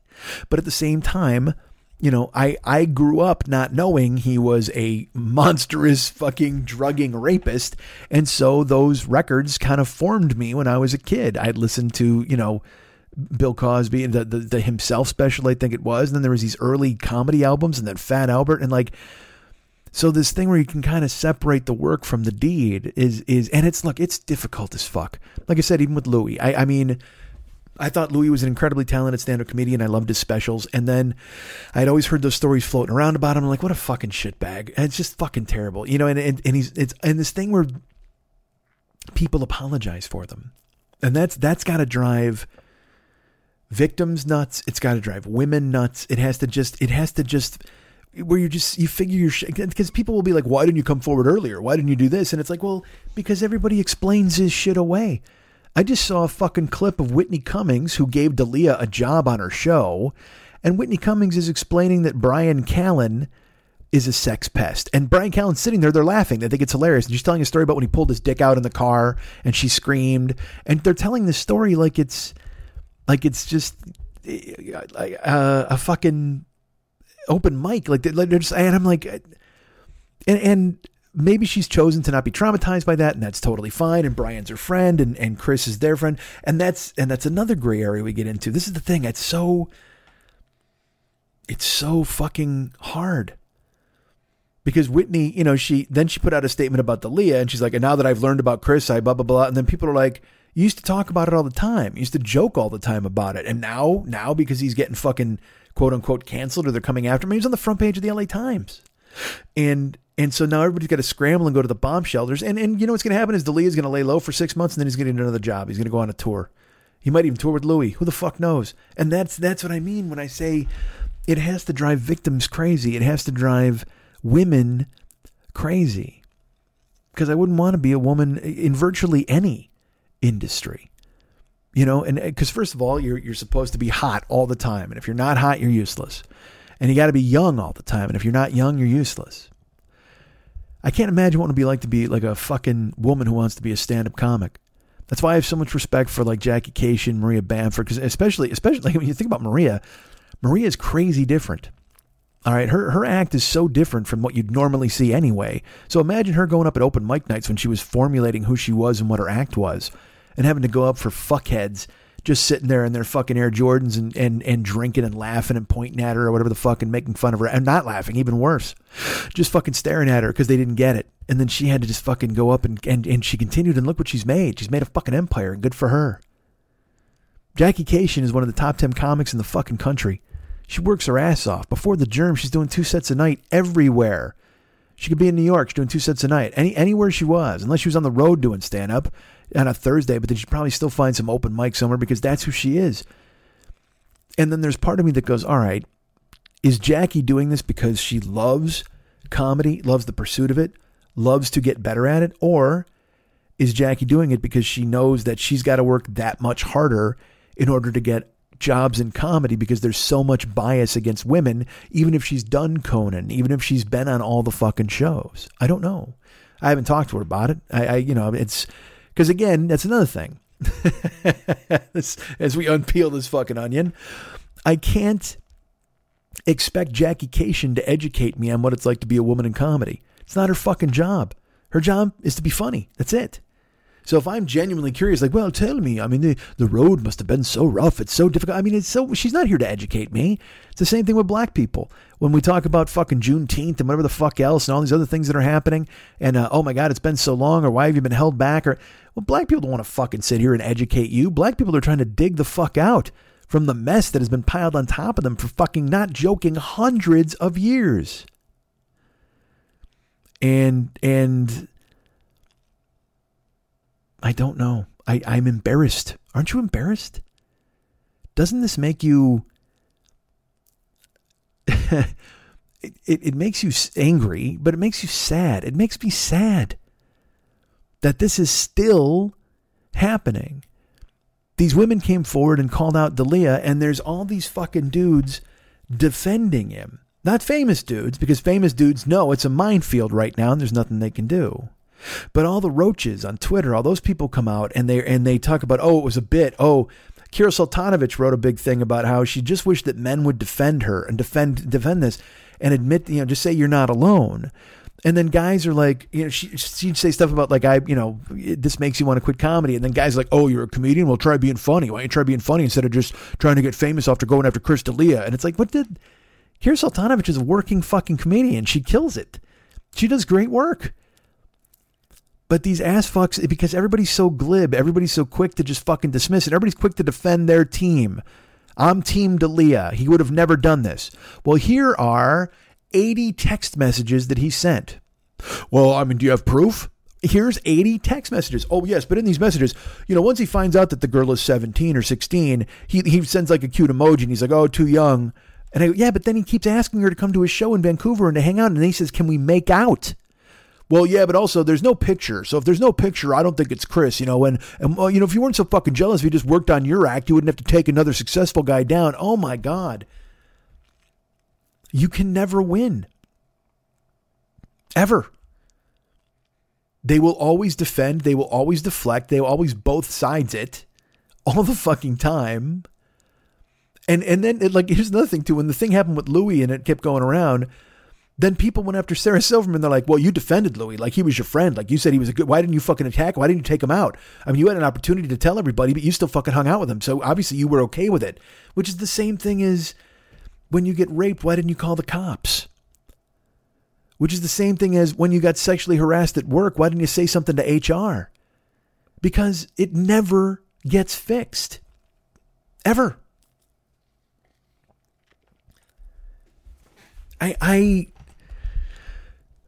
I can't imagine the terror and the powerlessness women feel in that situation. And then afterwards, just knowing that it's going to be just powerlessness from that point on.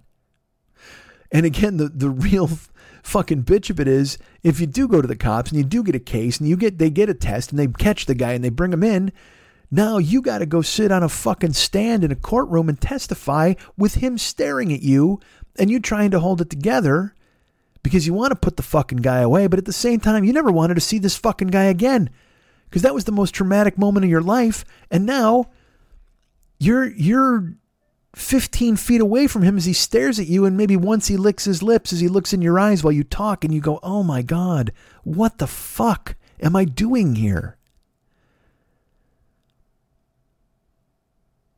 I saw these women writing all fucking week about D'Elia and hey, when I was 17, when I was 16, when I was 21, and that's another thing too. A girl will be like, when I was 21, and guys will go, oh, it doesn't seem like that's underage to me. 21 doesn't seem underage. No, but it's still fucking creepy.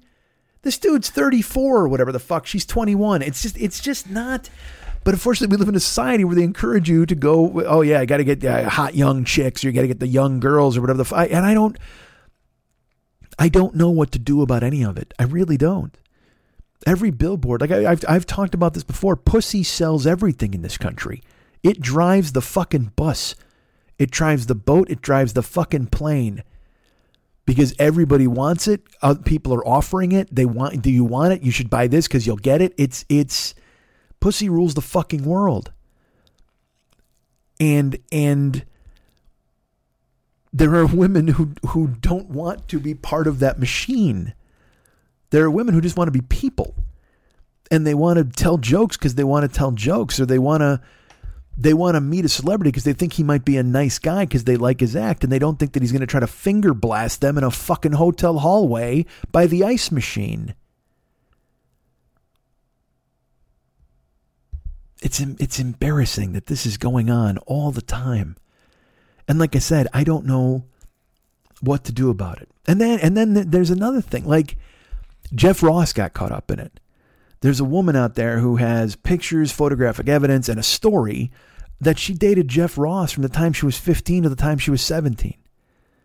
Now, dated is strong because apparently he was fucking other people at the same time. But for her, it was like this magical thing. And then it turned out to be horrible. And now she's 36 and she's not doing too good. And I watched the videos and I saw her proof.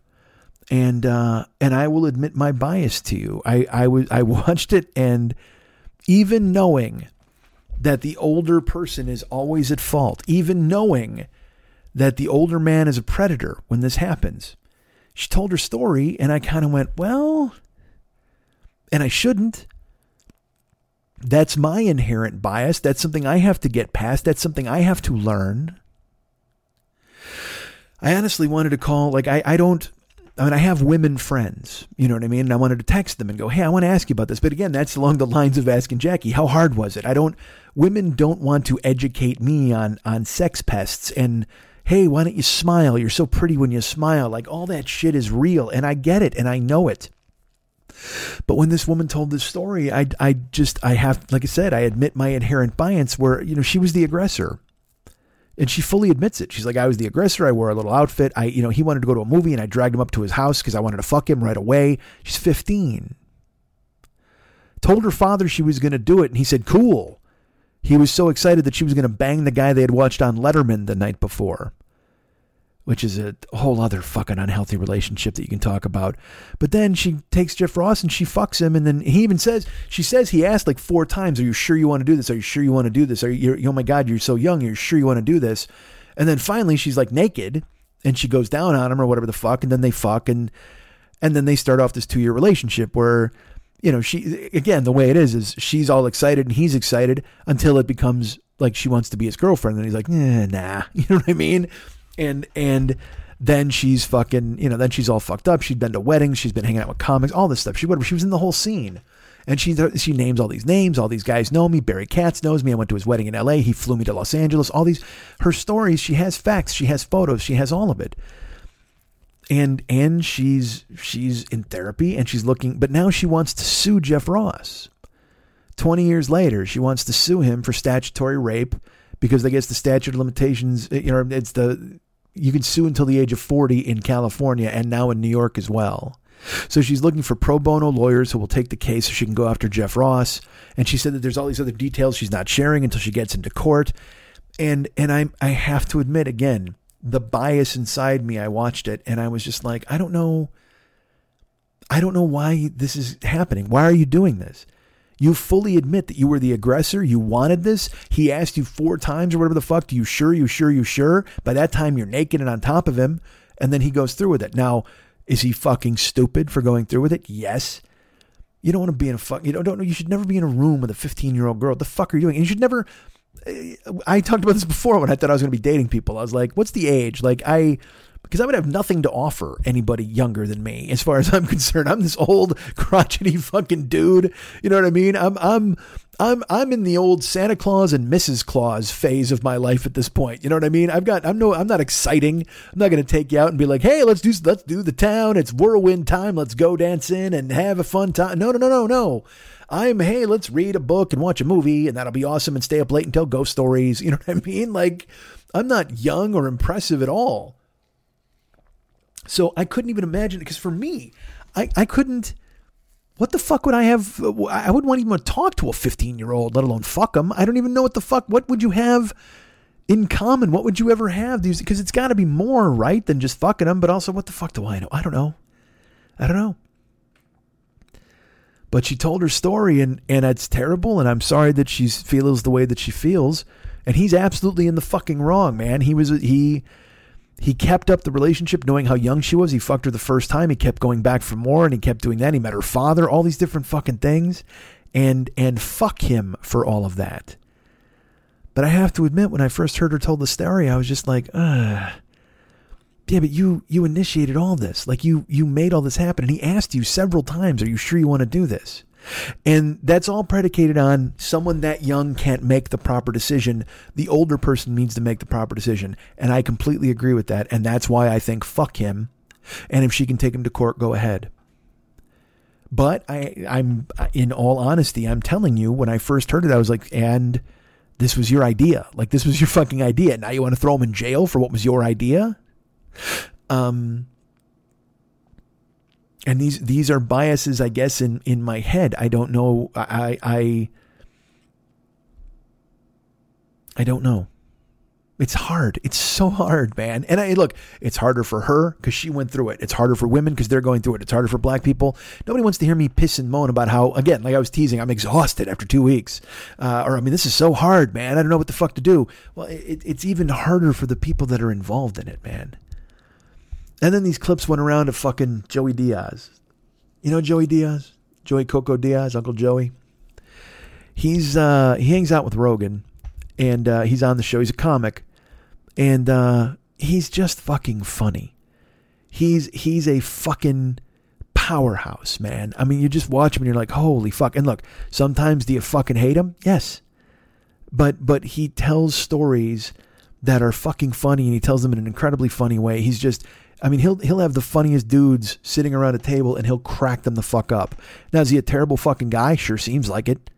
I mean, if I was his friend, it'd be a different story. But what I'm saying is, like, look, I've told stories about beating the fuck out of a car. I've told all sorts of dumb stories, and you guys are like, Mike, and that's the way with Joey Diaz. Joey Diaz, he tells these fucking horrible stories, and people are like, Uncle Joey, and it's like, yeah, because he tells fucking funny stories in a fucking hilarious way, but also the stories are all like, hey man, I am a shitbag. Listen to this fucking story about what a fucking shitbag I am. You know what I mean? All those guys tell those stories. Like, I saw Theo Von, clips of him talking about D'Elia and how much he loves young girls, and they're all talking about what a shitbag he is. And then you're just like, yeah. And then he gets pinched for being with young girls, and everybody's like, oh, Theo was just kidding. Oh, no, they were enjoying the fact that they could make fun of their friend liking young girls in public, and it was okay. So Joey does a clip. There's a clip of him from like 10 years ago on Rogan where he's talking about making girls give him head to get stage time. And it's, look, man, it's fucking disgusting. It just is. It's a fucking terrible story. If it's real, that's the thing. You don't know. Is it real? Is it not real? Is it him just fucking around? I don't know. I don't know. But he's just a funny storyteller. So you're like, all right, there's beats and cadence there that works. And yet that fucking story, when the D'Elia thing hit the fan, people found that and they put it out there. And they're like, fuck this guy too. And it's like, whoa. This guy's telling stories on stage or on a podcast. It's not the same as soliciting these fucking young girls to meet him for sex. It's not. And this is, again, the disconnect I run into. As a comedian, I've told you before, funny excuses everything in my book, but it's got to be funny. And look, did I think that particular story from Joey is funny? No. But I've seen him be extremely funny other times, and I know what he was going for. But people still want to come after him. They want to cancel him now. They want to cancel Rogan for having him on and being friends. And everybody wants to cancel comedy, and they want to cancel male comics. And I'm just like, Jesus, fuck. We're going to eat each other, aren't we? We're just going to eat each other. Because I'll tell you what, like I said, I don't disagree with some of the things people are saying, but you can't go back 10 years and bring up some shit somebody did and then they're done now. We can't do this. I mean, unless you physically hurt somebody. I'm talking about talking. I'm talking about Joey specifically. D'Elia, fuck you. You're fucking hitting on underage girls. There's fucking receipts. You're trying to meet him and all this shit. Because I'll tell you what, this is all the shit we know about. How many fucking underage girls do we not know that he actually got to meet and bang? Because that's lurking out there. How many underage girls were cool with it and they think they have a great story that they fucked Chris D'Elia, and so they will never tell anybody what happened. Like the girl who dated Jim Ross or Jeff Ross. She was Jim Ross from wrestling. The girl who dated Jeff Ross was all about it. She was all about it for those 2 years, and now she looks back and she's all fucked up. She can't. She's regretful and so she wants to do something about it. So who's to say that there aren't these girls that D'Elia banged who in 10 years are going to be like, oh yeah, fucking Chris D'Elia, he ruined me. He messed me up. He did this, he did that. And I won't know what to do then either. Because people will say, well, why didn't you come forward when they were fucking going after Chris? And then she'll be like, well, at the time I didn't know. I was fine with it. And you can't legislate anybody's pain. You can't. I mean, there might be laws, there might be statutes of limitations, there might be all of these different things that people have to adhere to regarding a criminal or a civil case. But as far as somebody coming out 30 years later and going, hey, that guy fucking raped me, and I couldn't talk about it then, but I'm ready to now. You have to believe these women have been through 30 years of fucking hell to even reach this fucking point. And I've mentioned I'm embarrassed and I'm saddened and I'm tired of it. I don't know what to do. you want to help. You want to help people. You want to do what you can to make people right. But then, like I said, then people go after Joey for jokes. And I'm like, it's just fucking, it's bits. And again, I grew up, I have a much more lenient viewpoint of material and jokes and comedy. Because I mean, I've been in it basically my entire adult life. You know, I've been about comedy and stand-up and hanging out with comics since fucking 1989. So you're talking 31 years. When I was 21, I immersed myself in this life. And hey, man, I've said some dumb shit myself. On stage and off. And you say dark shit in the parking lot. And you say shit at Denny's after the show. And it's like every comic is trying to one-up one another. And you're all doing whatever the fuck you're doing. Because, again, you get jaded. And I will say this, too. This actually resonated with me. I thought of it this week. You know, that's an issue. As comedians, we get jaded. You know, you're writing jokes, you're writing bits, and then your whole life, it becomes this, you're looking at things from the angle of what's funny about this. You know what I mean? With like 9/11, I was immediately writing bits. As OJ was being chased, I was immediately writing bits. It's just what you do. It's my mindset. It's my first thing I do is I think, what's the angle here? What's funny? And I'll run 2 or 3 bits in my head almost immediately with fucking everything. You know, and it was a special mindset for a very long time. And there were certain people like stand-up comedians who had that, and they became kind of jaded. And so they would kind of look at everything with this fucking at arm's length, like nothing was serious. You didn't take it seriously, but everything was fodder for the mill. And I write jokes about fucking anything and everything. You can write things about your own personal pain. You write things about the fucking world. You know, when the Waco thing happened, David Koresh, I did bits that night on stage. And that's how I've been always. And now everyone is like that. Because it used to be, like I said, I was a comic, you know what I mean? So I would watch the George Zimmerman trial and it would end, and then I'd go to the Improv with 15 minutes on it. Or I would come to you guys here on the podcast and I'd have something to talk about. Like I have a voice, I have an outlet because I have a stage, I have a microphone. I have those things. But the problem is, and again, it pivots back to something I've been saying and I hate repeating it, but it's true. Social media has turned everyone into that jaded stand-up comedian who just sees laughs everywhere. Everything's a bit. And as I said, that was a special mindset for comics. Not special like precious, like, oh, no one else can do this. No, but it was comics were truth tellers, and comics were soothsayers, and comics were people who could interpret society in different ways to try to elicit reactions from people, and you could make a living out of it and make it work. And now everyone has their fucking megaphone, and everyone has their microphone, and everyone has their stage, and they're all shouting, whether it's the tiniest voice or the loudest fucking thunderclap. Everyone needs to be heard, and everyone looks at everything as a joke or in a jaundiced way where nothing is to be taken seriously, and hyperbole rules the day. You know, everyone tries to write and that's why, you know, this has been going on forever, since Facebook, since all of these things. Any comic writes a joke and then you read underneath it and there's 15 guys rewriting a joke or giving their own version. Oh, well, what about this? Oh, but what about that? Oh, what this? And it's here's more hyperbole from the mouth of a comic. It's ruining the world. And I know that sounds ridiculous, but also I recognize social media is not everybody. Okay. There are people who aren't on there, and that's good. And I wish I could join them and live your life in peace, please. Good for you.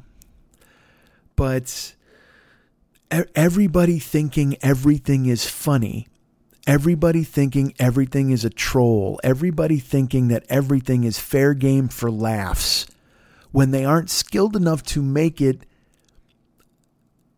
palatable All they're doing is blurting out the lowest hanging fruit. They're not putting a twist on it. They're not making sharp.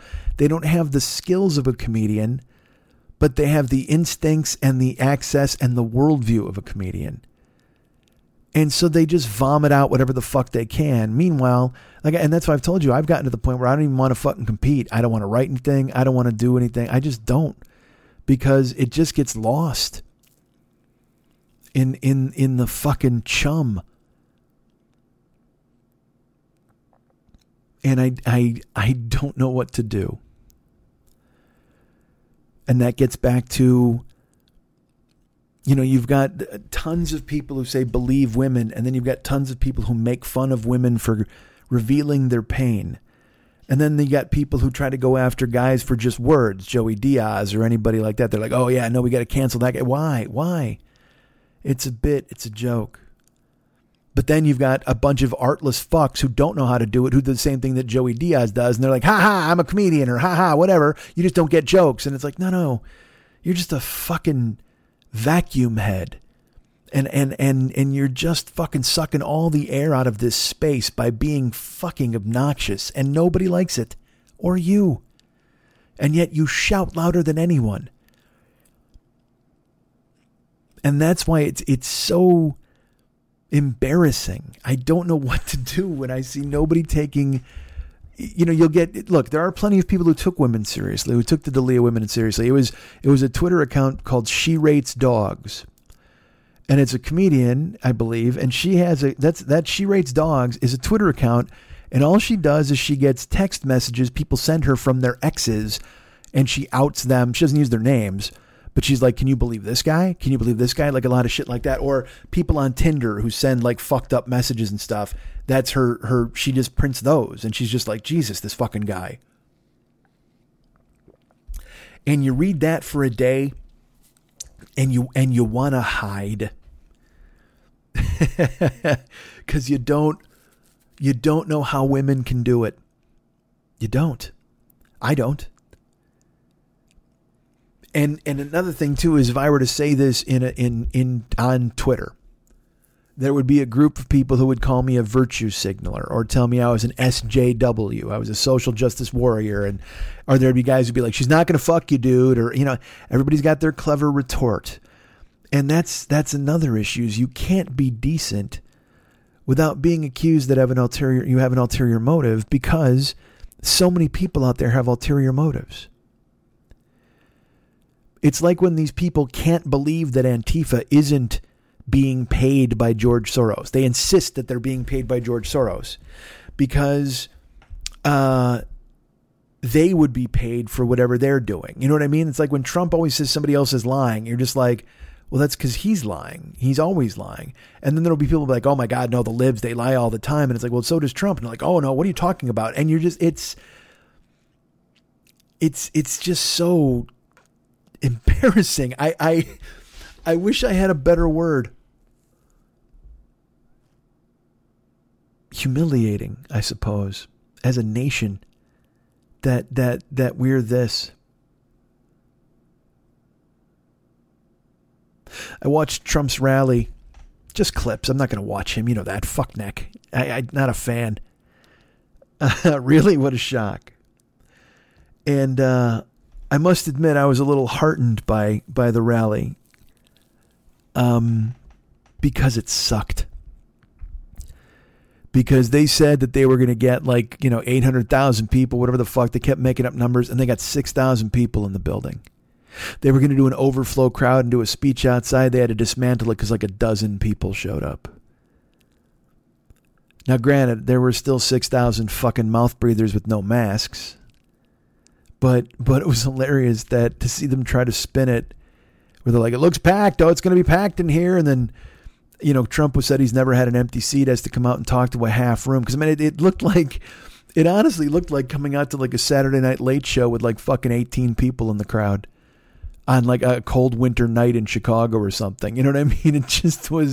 It was so depressing. And then he opened his mouth and he did all the same stuff that he always does. Like it had to be depressing for the people who love him, and it had to be weirded out for the people who anticipated he'd be coming out of there with a fucking fire in his belly. All he did was the same show. He's touring the greatest hits, and he won't stop. I'm the elite. I'm good looking. They love me. The M13 gang is going to kill people. Sleepy Joe. And then he tells a story about walking down that fucking ramp and drinking water, and he won't stop because people made fun of him because he walked down that ramp like such a fucking clown. And it's funny, when that happened, I tweeted, I go, hey, look, man, I'm a fat guy and I got bad knees. So sometimes I take one step at a time too. I kind of, so many other things to make fun of him for, but the thing that makes sense is he can't stand when you make fun of his virility or his manhood or his strength or any of that shit, because he wants to portray himself as such a tough guy, but then he minces down a fucking ramp and everybody's like, oh, look at this fucking idiot. Or when he can't drink water with one arm and he has to grab it with the second arm. So then today at the speech, he's like, yeah, they said I couldn't drink water. And then he drinks a glass of water and everybody claps. Like, oh, look at our big boy president. He drinks all the water. Yes, he does. He can pick up the glass all the time. He's a big boy. Who's a big boy president? Jesus Christ, people are clapping because he drank water. And then I saw the bit where he's talking about the ramp and he's doing stand-up. He's literally doing that like fake walk and he's going over talking about the general and shit. And it's like, and also it's bombing. That's the best part. He's getting laughs, but then as he keeps going, it's like, give him the light, get him the fuck off. Cause now he's just repeating himself. He's talking in circles, and he's in trouble when he says, he throws out, the term for the germ. He calls it the Kung flu. Just this racist, like literally drops a racist anchor in the middle of all of it, because that's one of those things when you're bombing or you're dying, you go cheap. You're just like, oh yeah, no, let's do that. And it's funny for me to see him be a comic because he's taken over all of the comedic discourse in this fucking country. This is fucking true. Dude, that fuckhead, he's replaced dick jokes. I didn't think that was fucking possible. Like, people make him jokes instead of dick jokes. Dick jokes, that was the bedrock of the industry for fucking ever. And now people will make a Trump joke before they'll make a dick joke. And I'm like, Jesus Christ. I mean, everybody used to love talking about their cocks or whatever the fuck, or talking about tits. And now, no, he's the guy. Everything. Every time. How do you replace dick jokes? That's fucking amazing. That's a cult of personality, but he fucking did it.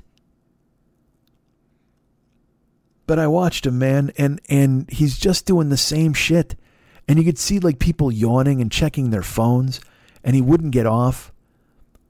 And he's just bloated and terrible, and he's telling the same stories, and just like an old doddering fool going on, and he should have got off at an hour because he could have found something. He was searching for a closer. Is truthfully like a headliner searching for a closer, but he was searching for fucking an hour for a closer. He should have got off at 45. Should have done the tight 45, man. Could have closed on the ramp story, but instead he fucking kept going. And as I watched him, I had this epiphany. He's a performer. He's not, as a president, he's a fuckhead. As a performer, I'm not a fan, but he does have a group of fans who love him and love what he does, all right? They think he's funny. They worship his cult of personality. And they refuse to acknowledge that he's past his prime or he's not nearly as good as he used to be. And watching him up there totter back and forth in front of the fucking microphone, telling the same things, sipping the water, throwing in the racist remarks to try to get cheap heat, doing anything he could to get their attention. And also soaking up every single fucking minute he could because he hasn't been on stage in fucking forever. And watching this crowd like humor him and let him do it and delude themselves into thinking that he was still what they loved. It dawned on me. You know who he is? Trump is Fat Elvis. He's Fat Elvis. Now, he never had Elvis's prime. He was never as good looking or as talented. But what I mean by that is he was a fucking guy that had a cult of people who would swear that he was the king of rock and roll. And they would tell you over and over he was their idol. He was the man. And then he got all drugged up and bloated and fat, and he was wearing fucking stupid clothes and acting like a fucking goof and forgetting the words, and and there it was, the stage is bare, I'm standing there without any hair, and he laughs, and people were watching him fall apart in front of their very eyes, but they would not acknowledge it. He was still Elvis. He was still the king of rock and roll, but he wasn't, because people had indulged his every whim. He had become everything that was uncool. He had become everything that everybody used to make fun of in other performers. And now he was fat and terrible and just needed to give up. And that's who Trump is. When he went up there today, because again, this was his chance to reestablish himself, fire in the belly, and kick off the fucking campaign. You got 4 months left before the goddamn election or whatever the fuck it is, right? And he could have gone up there and spit fire and brimstone and gone lean and mean and told the fucking, but instead, he loves himself too much. He loves the attention too much. And he, when he said that thing where I could shoot one of my followers on fucking Fifth Avenue, they'd never arrest me. He believes that. And he believes that these dumb fucks will worship him no matter what he does. And up to this point, he's been right. But today there was a flaw. Today you could see people yawning and checking their phones, and they weren't content to be in the room with greatness. They saw him for what he was. They, for an hour they were with him, and then the next 45 they were like, all right, well, and he was bloated and sweaty, and he's fat fucking Elvis. And then to even extend that metaphor even more, watching them watch him and love him and stuff, and realizing that no matter what the fuck he does, 40% of the people in this fucking country are going to be with him no matter what he does at all times. This whole fucking country is fat Elvis.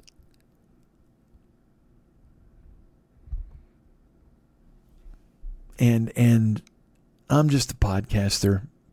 I'm a comedian. And I'm not smart, and I'm not tough. I'm no great shakes. But I'm fucking embarrassed. And I think you should be too. You guys can get me at Mike@MikeSchmidtComedy.com. You guys can be my friend at Facebook.com/the40yearoldboy. You can follow me at Twitter.com/the40yearoldboy. I'm also at Instagram and Snapchat. I'm Mike40YOB on those amazing sites. Mike40YOB on Instagram and Snapchat. Please find me there. Why not, right? Why wouldn't you find me there? You got to look. You're doing nothing. What are you doing besides nothing? Go ahead and find me there, please. And I'm on TikTok too, even though I never open it. But, maybe if you add me, one of these days I'll be flossing the Fortnite dance. Or I'll make some soup and throw it in Marvin Gaye's dad's face. Who knows what I'll do? Or Sam Cooke. Why do I keep mixing up Sam Cooke and Marvin Gaye? It's terrible. All right. So that's find me in all those places. I'm there to be found. Please follow me, friend me, forget me already. Jesus Christ, what are you guys doing? Just forget me. Our friend Ryan Dirks does the web stuff. You can find him at Facebook.com/Ryan Dirks. He's a cool cat. Go ahead and find him there. And our great friend David Mex Hernandez, he does music. He does the artwork for this show. You can hire him to do artwork for you if you'd like to do that.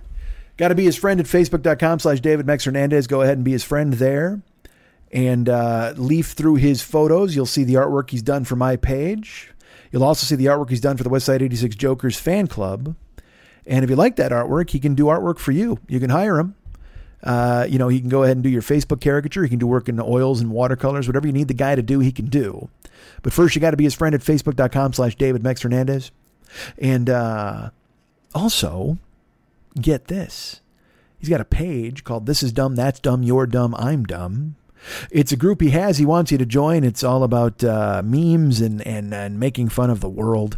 And he wants you to go ahead and join him in that cause. So go ahead and do that at This Is Dumb, That's Dumb, You're Dumb, I'm Dumb. You can send him, what you need to do is, again, Facebook.com/David Mex Hernandez. Become his friend there. And then you can go ahead and find the page, and you got a request to be a member, and then he'll ask you some questions, and you answer those, and then you're in there, and then you're making fun of everybody with a giant fridge with a wig on. It's fucking awesome. You're having a great time. So you should do that right now. Go to Facebook.com/David Mex Hernandez. Become his friend. Find the This Is Dumb, That's Dumb, You're Dumb, I'm Dumb page and request to be a member, and he'll put you in there if you answer the questions right, and there you go. And like I said, you can hire him to do artwork for you, put stuff on your Facebook page, or he'll do like paintings you can hang in your foyer that are fucking amazing. If you want to do that, you want to check out the artwork he does there, you can go to his website as well. Like, first of all, like I said, go through all the stuff he has on Facebook. He's got tons of photos, tons of artwork on his closed page as well as in his photos. But you can also go to his website and see some of the corporate art he's done in the past at artbydmh.com, artbydmh.com. And also, if you're thinking to yourself, well, you know, I like his artwork, and certainly I enjoy his music. How is there a way I could go ahead and participate in even more things David Hernandez brings to the table? Well, here I'm ready to tell you, motherfuckers. Get this. I know you're thinking to yourself, well, you know, you've enjoyed Dave's appearances on this show. David and I have been together many times. I've been in Chicago. We recorded shows. He one time sat there sketching me while I did a show in his basement.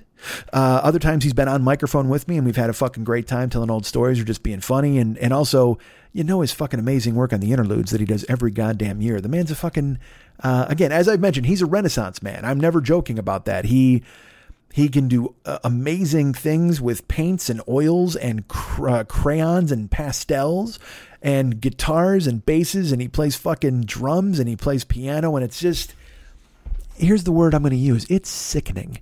This fucking guy can do it all. And now he's decided to do it all and more on his own podcast. Oh, yeah, that's right. I know you're thinking to yourself, well, how could that possibly be, Mike? What is that? Well, because I'm here to tell you, baby. The man is putting out his own podcast. It actually premieres this week. It comes out this Wednesday at Apple Podcasts. And I believe, look, I'm going to give you the name, or should I let somebody else give you the name? I don't know. I'm not sure how to approach it.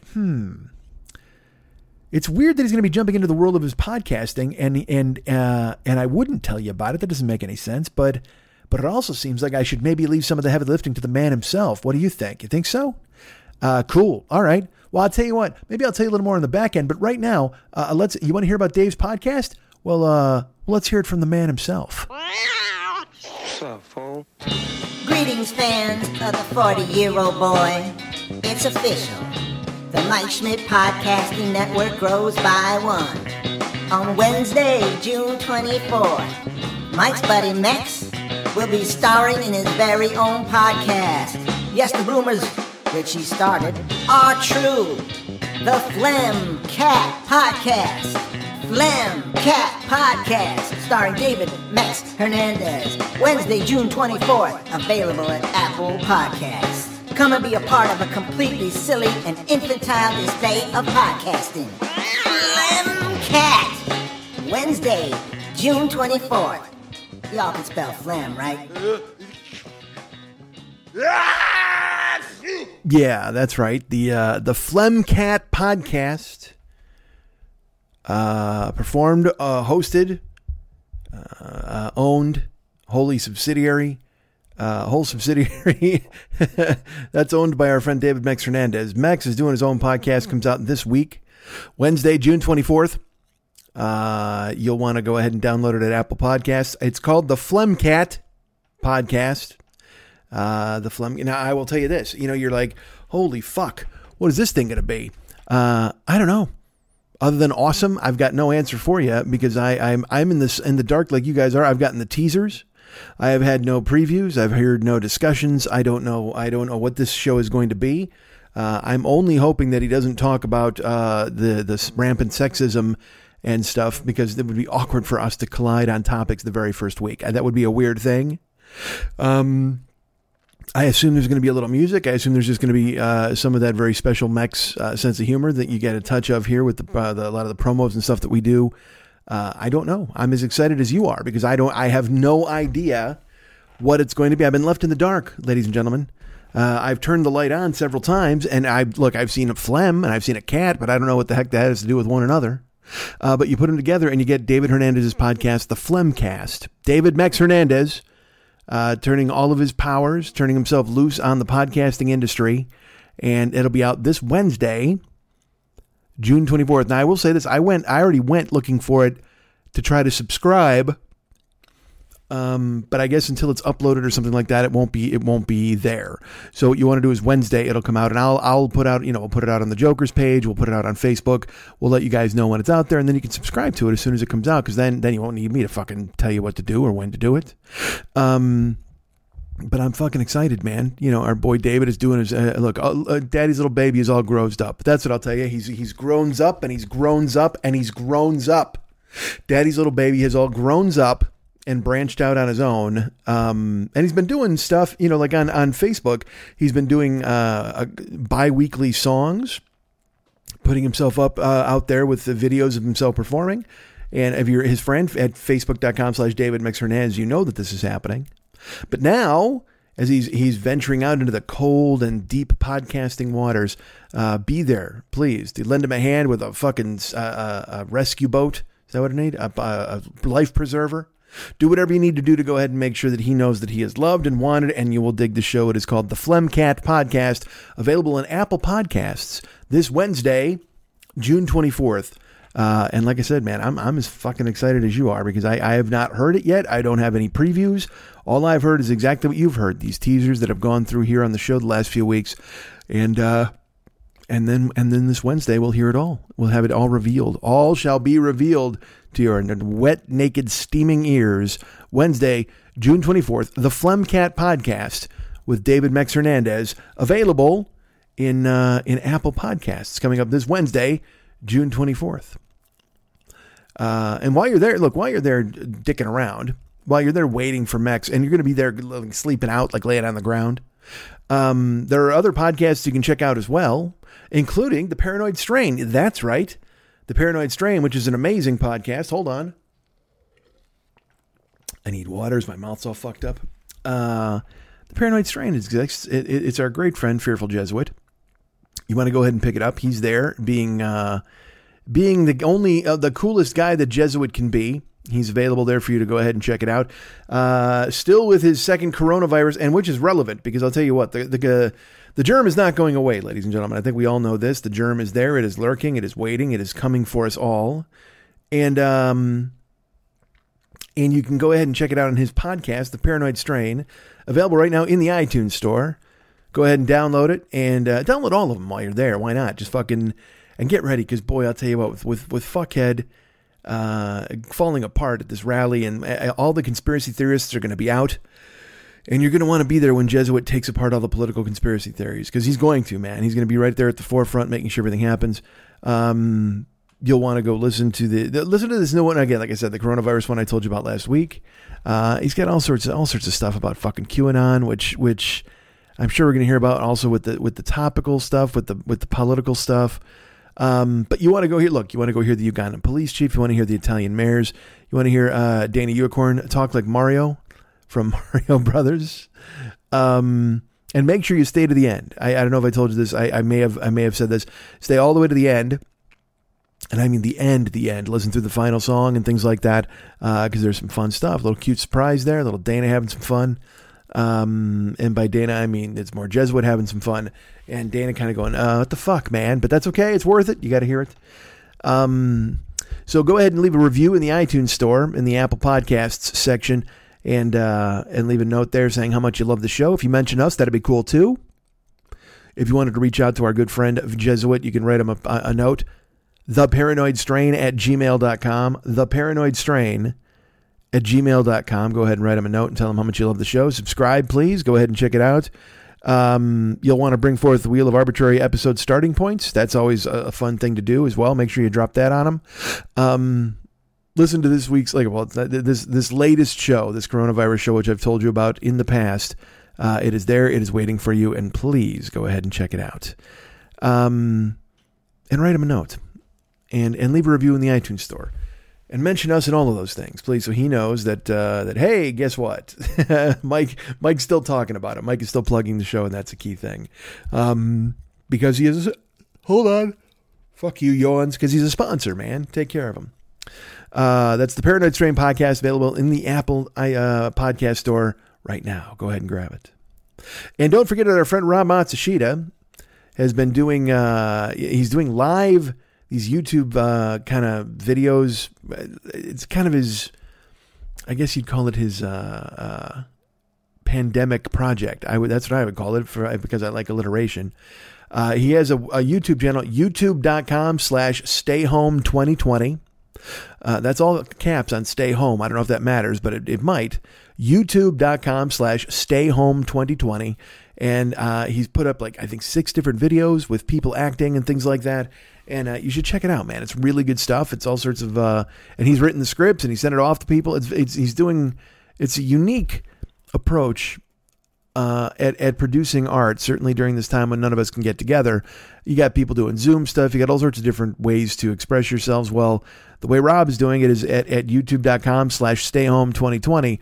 He's written all these scripts, send them out to people, and everybody films themselves and sends them to him, and he puts them all together in a project.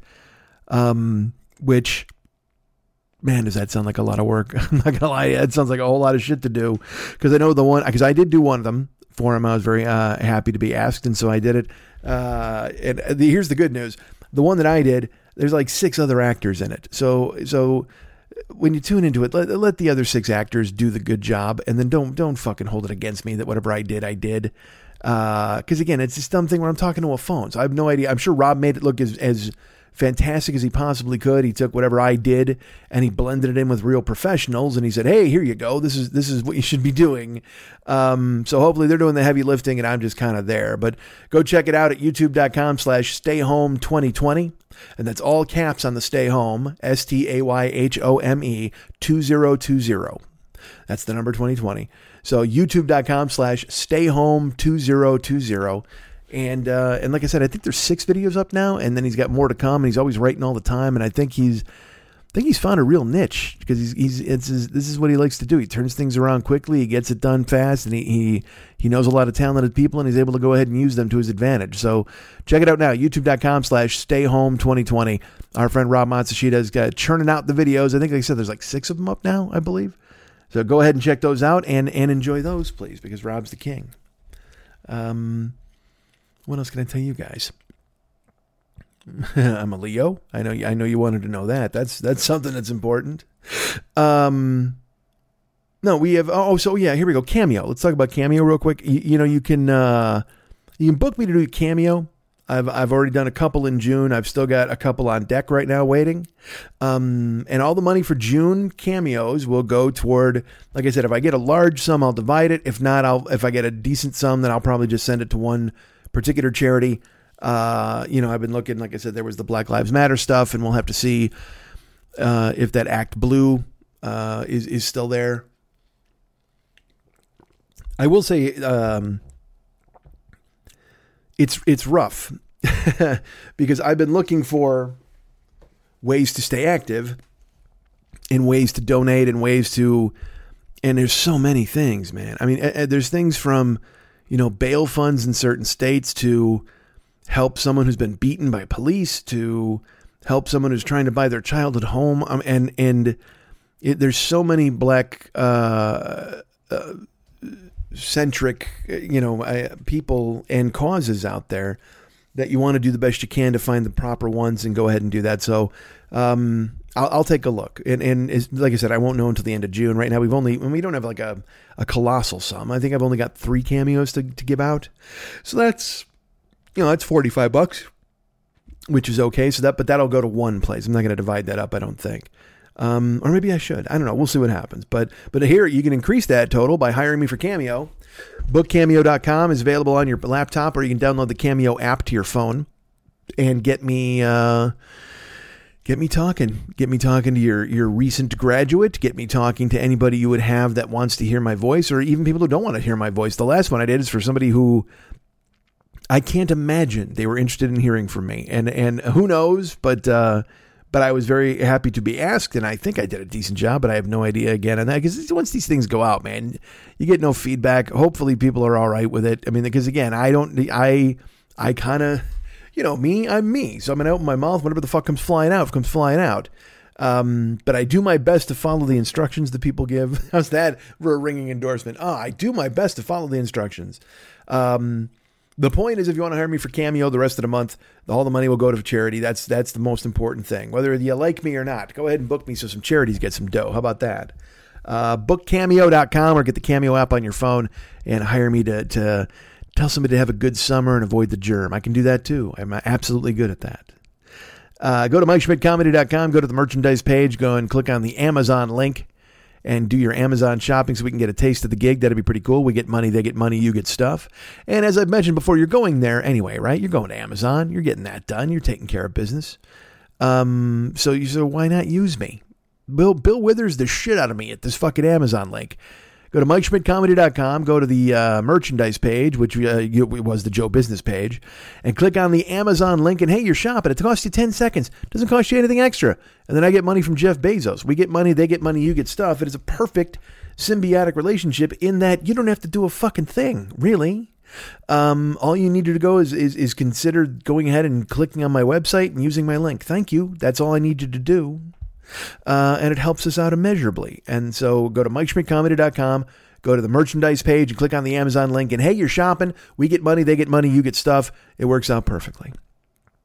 We have a YouTube channel ourselves. I mentioned Rob Matsushita's. Go to youtube.com/the40year-old-boy. That exists. Also go to twitch.tv/the40year-old-boy. And you'll find me there almost every day playing games back and forth and doing stuff. I'm in the middle. I just started a game called The Last of Us 2. And here's something that happened the other day. And I hope it doesn't happen again. This is the first time we've played it. And I got motion sick and I threw up. Hi. Yeah, that's right. It really happened on the stream. I had to unfortunately beg off and excuse myself and turn on the sync. So hopefully I wasn't heard. But yeah, I wound up, I was motion sick from running around because I haven't played a game like this in a while. So the motion kind of got me all spinny and I kept trying to take a break and take deep breaths and do whatever I could.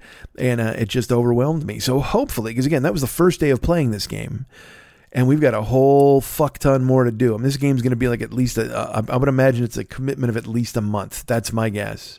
And I'll be mixing in some Jackbox puzzles here and there too, because I can't throw up every day. I mean, I hope I get used to it. That's all I'll say. And also this game is a relentlessly emotional affair. So I'm probably going to need to play some fucking trivia in the middle of it so I don't fucking wind up slashing a wrist. So, but still, yeah, and regardless, if you subscribe and follow the channel, you'll always know when I'm on and you'll always be alerted to what I'm playing. Twitch.tv/the40year-old-boy. Go ahead and sign up now. Follow, subscribe. That'd be great. And youtube.com/the40year-old-boy. Go ahead and check that out. All the podcast archives are there waiting, anticipating for you to go ahead and download them and listen to them, please. That would be great. I'd appreciate it very much. And I should tell you that, you can help out this show at patreon.com. If I mentioned that, I think I have. Patreon.com/the40year-old-boy. Or no, Mike40YOB. I did figure it out. It's patreon.com/Mike40YOB. But if you put in Patreon and the 40-year-old-boy or Patreon Mike Schmidt, I'm going to come up. You'll see my fucking smiling head staring at you. And you can go ahead and join up. And I was a lot of you were very kind this week. I want to mention, and a lot of you, a few of these people we've heard from before. Our good friend Lawrence Shamilia, or Lawrence Scamilia. And I will tell you this. Lawrence wrote me a note and he said, hey man, you pronounced my name right the second time. He was very kind. So, I don't remember how I pronounced it. So again, we'll go with Lawrence Scamilia or Lawrence Shamilia. I'm saying Sh because it's, Mike Schmidt, SCH, but it might be Scamilia. But either way, Lawrence, who was kind enough to give us a PayPal donation a couple weeks ago, now has signed up for Patreon and will give me a monthly donation. And holy fuck, Lawrence in New Jersey. And he also recommended, here's the thing, he's like, because he knows that I'm wasting away here in my apartment, and he told me I should buy one of those Suzanne Summers / Chuck Norris fucking workout things. And I mean, that just sounds like ridiculous. But then you look at Lawrence and you're like, oh, Jesus Christ, are you using this thing? Because Lawrence is fucking cut out of wood. I mean, I remember I said he was like a long distance runner. I guess a million years ago he was. And now he's fucking Captain Weights. And it's like, holy Jesus Christ, man, look at this fucking guy. He's got guns and everything. So he told me to buy, like, I think it's a Nordic Track or whatever the fuck. I don't know the name. He sent me a note, which was very kind. And I don't know. Like I said, that seems like such a ridiculous thing to get. I hope he's not playing a prank on me. But also at the same time, working out in my house, man, I got a small 1-bedroom apartment. It's just going to smell like a ball sack. I've talked about this before. And but at the same time, it's going to smell like death if I wind up fucking having a candy-coated heart and eating too much stuff and dying, right? That'll fucking happen, so who knows? But Lawrence has stepped up with some advice for me, and I appreciate it, and also stepped up with a Patreon donation, and thank you so much, Lawrence. It's amazing that you would continue to support every month, and I'm so happy to have you back on board and and know that you're thinking of the show, so thank you. Also, our good friend Rick Brown has bumped up his donation on Patreon. Did not have to do that, but he stepped up and wrote me and was very kind. And he said he wanted to do it because things have turned up for him. So he's going ahead and increasing the donation to the show. And thank you so much for that, Rick Brown. I appreciate it. And get this, out of the blue, a blast from the past has arrived, ladies and gentlemen. Our good friend Matt Brindle, who one time, I think, I remember talking about him on the show, and he even said that in a note to me. He's like, you talked about me on the show once. I remember there was something where he was going to be on a bus, or I told him, or he hated the bus. I said something, and I said, I hate the bus. And Matt Brindle's just like, that's my creed, my credo, my motto.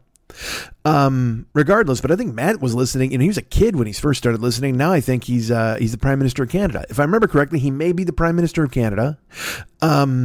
Regardless, he found it in his heart and his wallet to go ahead and support this show via Patreon.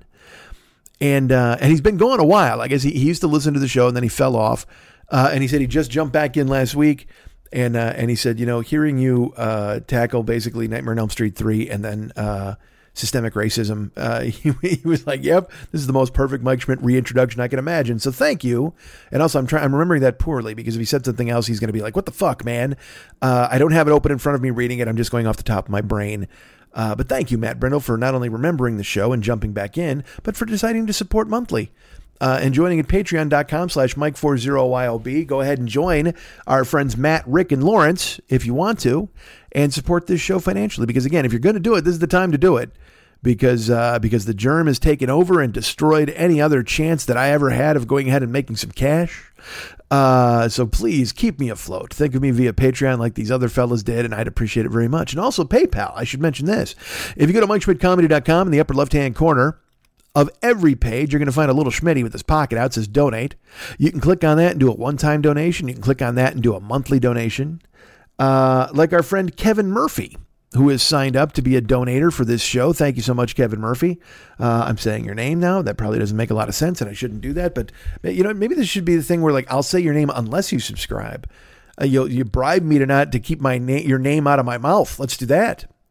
In which case, KM, our newest wink person at PayPal, thank you so much, Kevin Murphy, for thinking of me and signing up for the show and donating and helping us out. It makes us happy. It keeps the show afloat, and it keeps things moving in a forward direction. I look back there every night, friend, and that's why I conduct my affairs in a clean and courteous manner. I think I'm chili dipping that line, but it's from Quick Change. And please, I convinced a great friend to watch Quick Change this week, and she loved it, and I was very happy. You should watch it too. It's Bill Murray doing Bill Murray things. It's fucking amazing. So thank you very much, Lawrence and Matt and Rick and Kevin, stepping up and donating and helping the show. I appreciate it very much, signing up for Patreon, and I hope all of you will join them. Any and all of you who are interested or thought about supporting the show, I hope you can do the same thing. Thank you so much. I appreciate it. And I got to tell you, look, this show's coming out on Sunday. That's not ideal, but you're nice and kind, and I appreciate you understanding. But if you want to hear more of me, there's a double shot of love. There's a double shot of Mike Schmidt available for you this week. I did Alice Fraser's podcast, the very talented Alice Fraser from The Bugle. That's right. She slummed it up and had me on her show.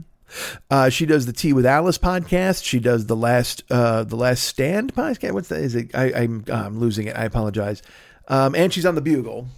She does amazing work. And I was very happy to be on Tea with Alice, and we had a long discussion regarding America, because she's Australian, and it's regarding America and what's been going on here. And it was neat because I tell you what, usually I get on a show and we're funny and we're yakking it up and we're going back and forth. It was kind of nice to have an involved, serious conversation with somebody. Now, I hope I'm not steering you away from it. It was still funny. There's still funny in it because Alice is a funny woman. And I'm funny too, sometimes, occasionally.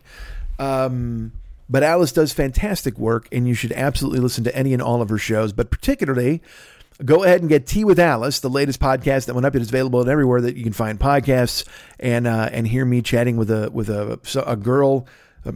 woman that I met in 2014 at Podfest. 2013. Fuck, it's been that long. It's been 7 years, and I knew then that she was going to be a big deal, and she became a big deal. And I feel it's like I called my shot, Babe Ruth style. I feel excited, and I'm honored that she was able to circle back and remember me and have me on the Tea with Alice podcast this week. Go ahead and download it. It's in the iTunes store, wherever Apple Podcasts are.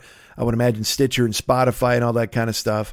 Yeah, man. So go ahead and check that out. She's fucking terrific, and we had a fantastic conversation. I had a really good time solving the world and then realizing we couldn't. But you can go ahead and listen to it. The way I dubbed it, an intercontinental discussion about one continent in particular, and you can find it now. It's available in the iTunes store. Tea with Alice, and that's the drink, the beverage. TEA, Tea with Alice. You can go ahead and download it now, and it's me having a discussion with Alice, and she's the best. So go ahead and download it now. Please go ahead and check it out. As if me talking this week for 2 hours on here wasn't fucking enough. She and I think, did an hour. So look at that. Look at me and your lies. That's one of the reasons why I spaced this out and came out on a Sunday. In case you listened to me a couple of days on her, you had to take a breather from me. That's my story. I'm going to go ahead and run with that. Why not? I also wanted to share this with you, and look, you can check this out. You don't have to, but this will be 7 minutes of your time, probably. Not even 5 minutes. I bet this takes 5 minutes. But I have a great friend, a comedian named Becky Pedigo, who's terrific, and Becky has a blog that she puts out, and it's called can you hear my neighbor? Jesus Christ. I'm sure he's sick of hearing me talk for 2 hours, so why not go ahead and jump in? Becky has a blog called, let me find out the exact name of it. It's called How I Became a Stand-Up Comic or Died Trying. And actually, all right, let me give you the actual stand-up, the actual address of it. Oh boy, this is fucking brutal. This is really it. It's a blog. And yes, this is the actual address. All lowercase. How I Became a Comic or Died Trying.wordpress.com. That's right. HOWIBECAMICORDIEDTRYING.wordpress.com. How I Became a Comic or Died Trying.wordpress.com. Becky has reached out to a bunch of her friends, a bunch of stand-up people, and said, hey, man, how about you write a little note about how you started? And Siegel did it. Mike's on there. Murray Valeriano did it. Alonzo Bowden, Wendy Liebman. A lot of very talented people were able to contribute, and she thought of me, and that made me very happy. Anytime I can be included with comedians, like my old friend Jeff Capri is on there as well. Jeff was one of the guys I started with. Anytime I can be included in comics makes me real happy, because it makes me remember that's what I did and or would like to do going forward. Although I don't know, they're coming for everybody. But yeah, so I wrote a little essay about how I became a comic, and look, it's nothing you don't know. You're familiar with me via this show, so you're going to be recognizing a lot of what I wrote about on there. But it's available, and it's fun, and I'm. What the hell's happening? Are we under attack? Do you hear that? Oh, I think it's an Amazon guy with a fucking walkie-talkie. Jesus Christ. I gotta fucking wrap this up. All right, so here, How I Became a Comic or Died Trying at WordPress.com or .wordpress.com. Okay. How I Became a Comic or Died Trying.wordpress.com. And it goes up tomorrow, which is Monday. It goes up, it's 6 a.m. So yes, it goes up tomorrow, Monday at that address. And it's just an essay I wrote about how I became a comic. And, I'm always threatening to write stuff. I was going to write the newsletter, and then the germ came, and then I said that was an excuse to not do anything because I had nothing to recap, because that was the whole point of doing the newsletter, was I was going to send you guys, hey, here's what I'm doing this week. Well, I'm not doing anything. I'm sitting in my fucking house. So this was a chance to kind of stretch a little bit and type something coherent instead of coming out here and just firing off and talking about oog and og, to actually have something that was structured and disciplined and writing and however else you want to fucking look at it, whatever. I was thrilled to be included with other comics, happy to be thought of. And Becky Pedigo is terrific, very funny, and was nice enough to include me. So if you go there to How I Became a Comic or Died Trying, .wordpress.com, but I'll put a link on the Joker's page. I'll tweet a link. I'll put a link on my regular Facebook page, perhaps, just to get you on board, man. So you can go ahead and go, oh, that's why Mike's doing this. That's what Mike did. That's why he's able to go ahead and take a fucking day or two and go ahead and push it back further and further and do a goddamn podcast on a Sunday when he should have been doing it on a goddamn Wednesday night. Remember when he used to do them Wednesday night? They came out Thursday morning. Now he does them Saturday night. They come out Sunday morning. What the fuck is with this guy, man? Why, he makes his own rules? You're damn right I make my own rules, Chief. I don't know if you've heard. I don't go anywhere. I don't do anything. I'm trapped in my house. What the fuck else do I have to do? So I go ahead and kick this here. Now you're thinking to yourself, well, if you're trapped in the house, why don't you do the podcast? Well, no, if you're trapped in the house, then you can kick it down the road. Because I'm like, well, I'm not going anywhere, right? I'm not doing anything. Dudes, do you get this? Is totally true. You know the last time I gassed up my car? Fucking April, man. I bought gas in April. I filled my tank and I still have a half tank of gas left. I think I've driven 40 miles in a month. 50 probably back and forth to and from the store. And that's just fucking insane. I used to do that in an afternoon. I used to do that. I used to do a tank of gas every 3 days when I was taking people all over the place, and that fucking industry got fucking racked up. I mean, God damn, I was moving and grooving and all over the fucking place and spending dough, and now I do nothing. I sit in my house and wait. I wait for the germ. I wait for everything to come and get me, and it's terrible. I want to burst out. I want to go out and run and be free and skip through lilies and whatever the fuck else. And yet, here I am shouting to you in a void, telling you on a late Saturday, early Sunday that I don't know what's to come. But I want you to think of me for Patreon. I want you to think of me for PayPal. I want you to think of me for the Alice Fraser appearance, for the Becky Pedigo essay.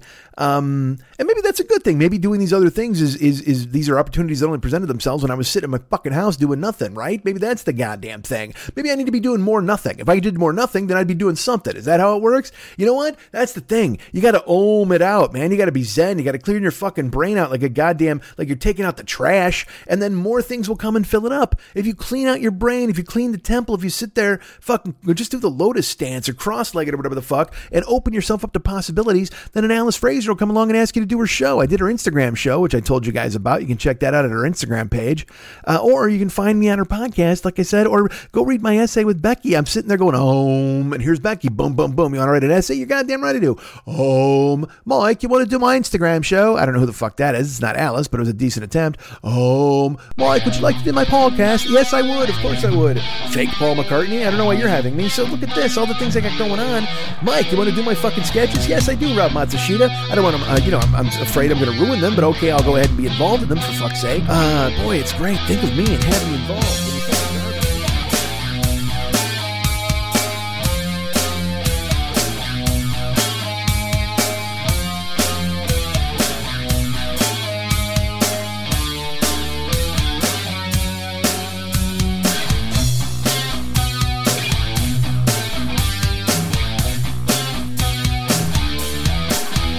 If there's anything I like more than me, it's people who like me.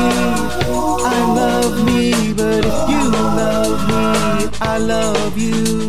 'Cause you know why we both love me. How great am I? Let's talk about that for a while. And by a while, I mean forever.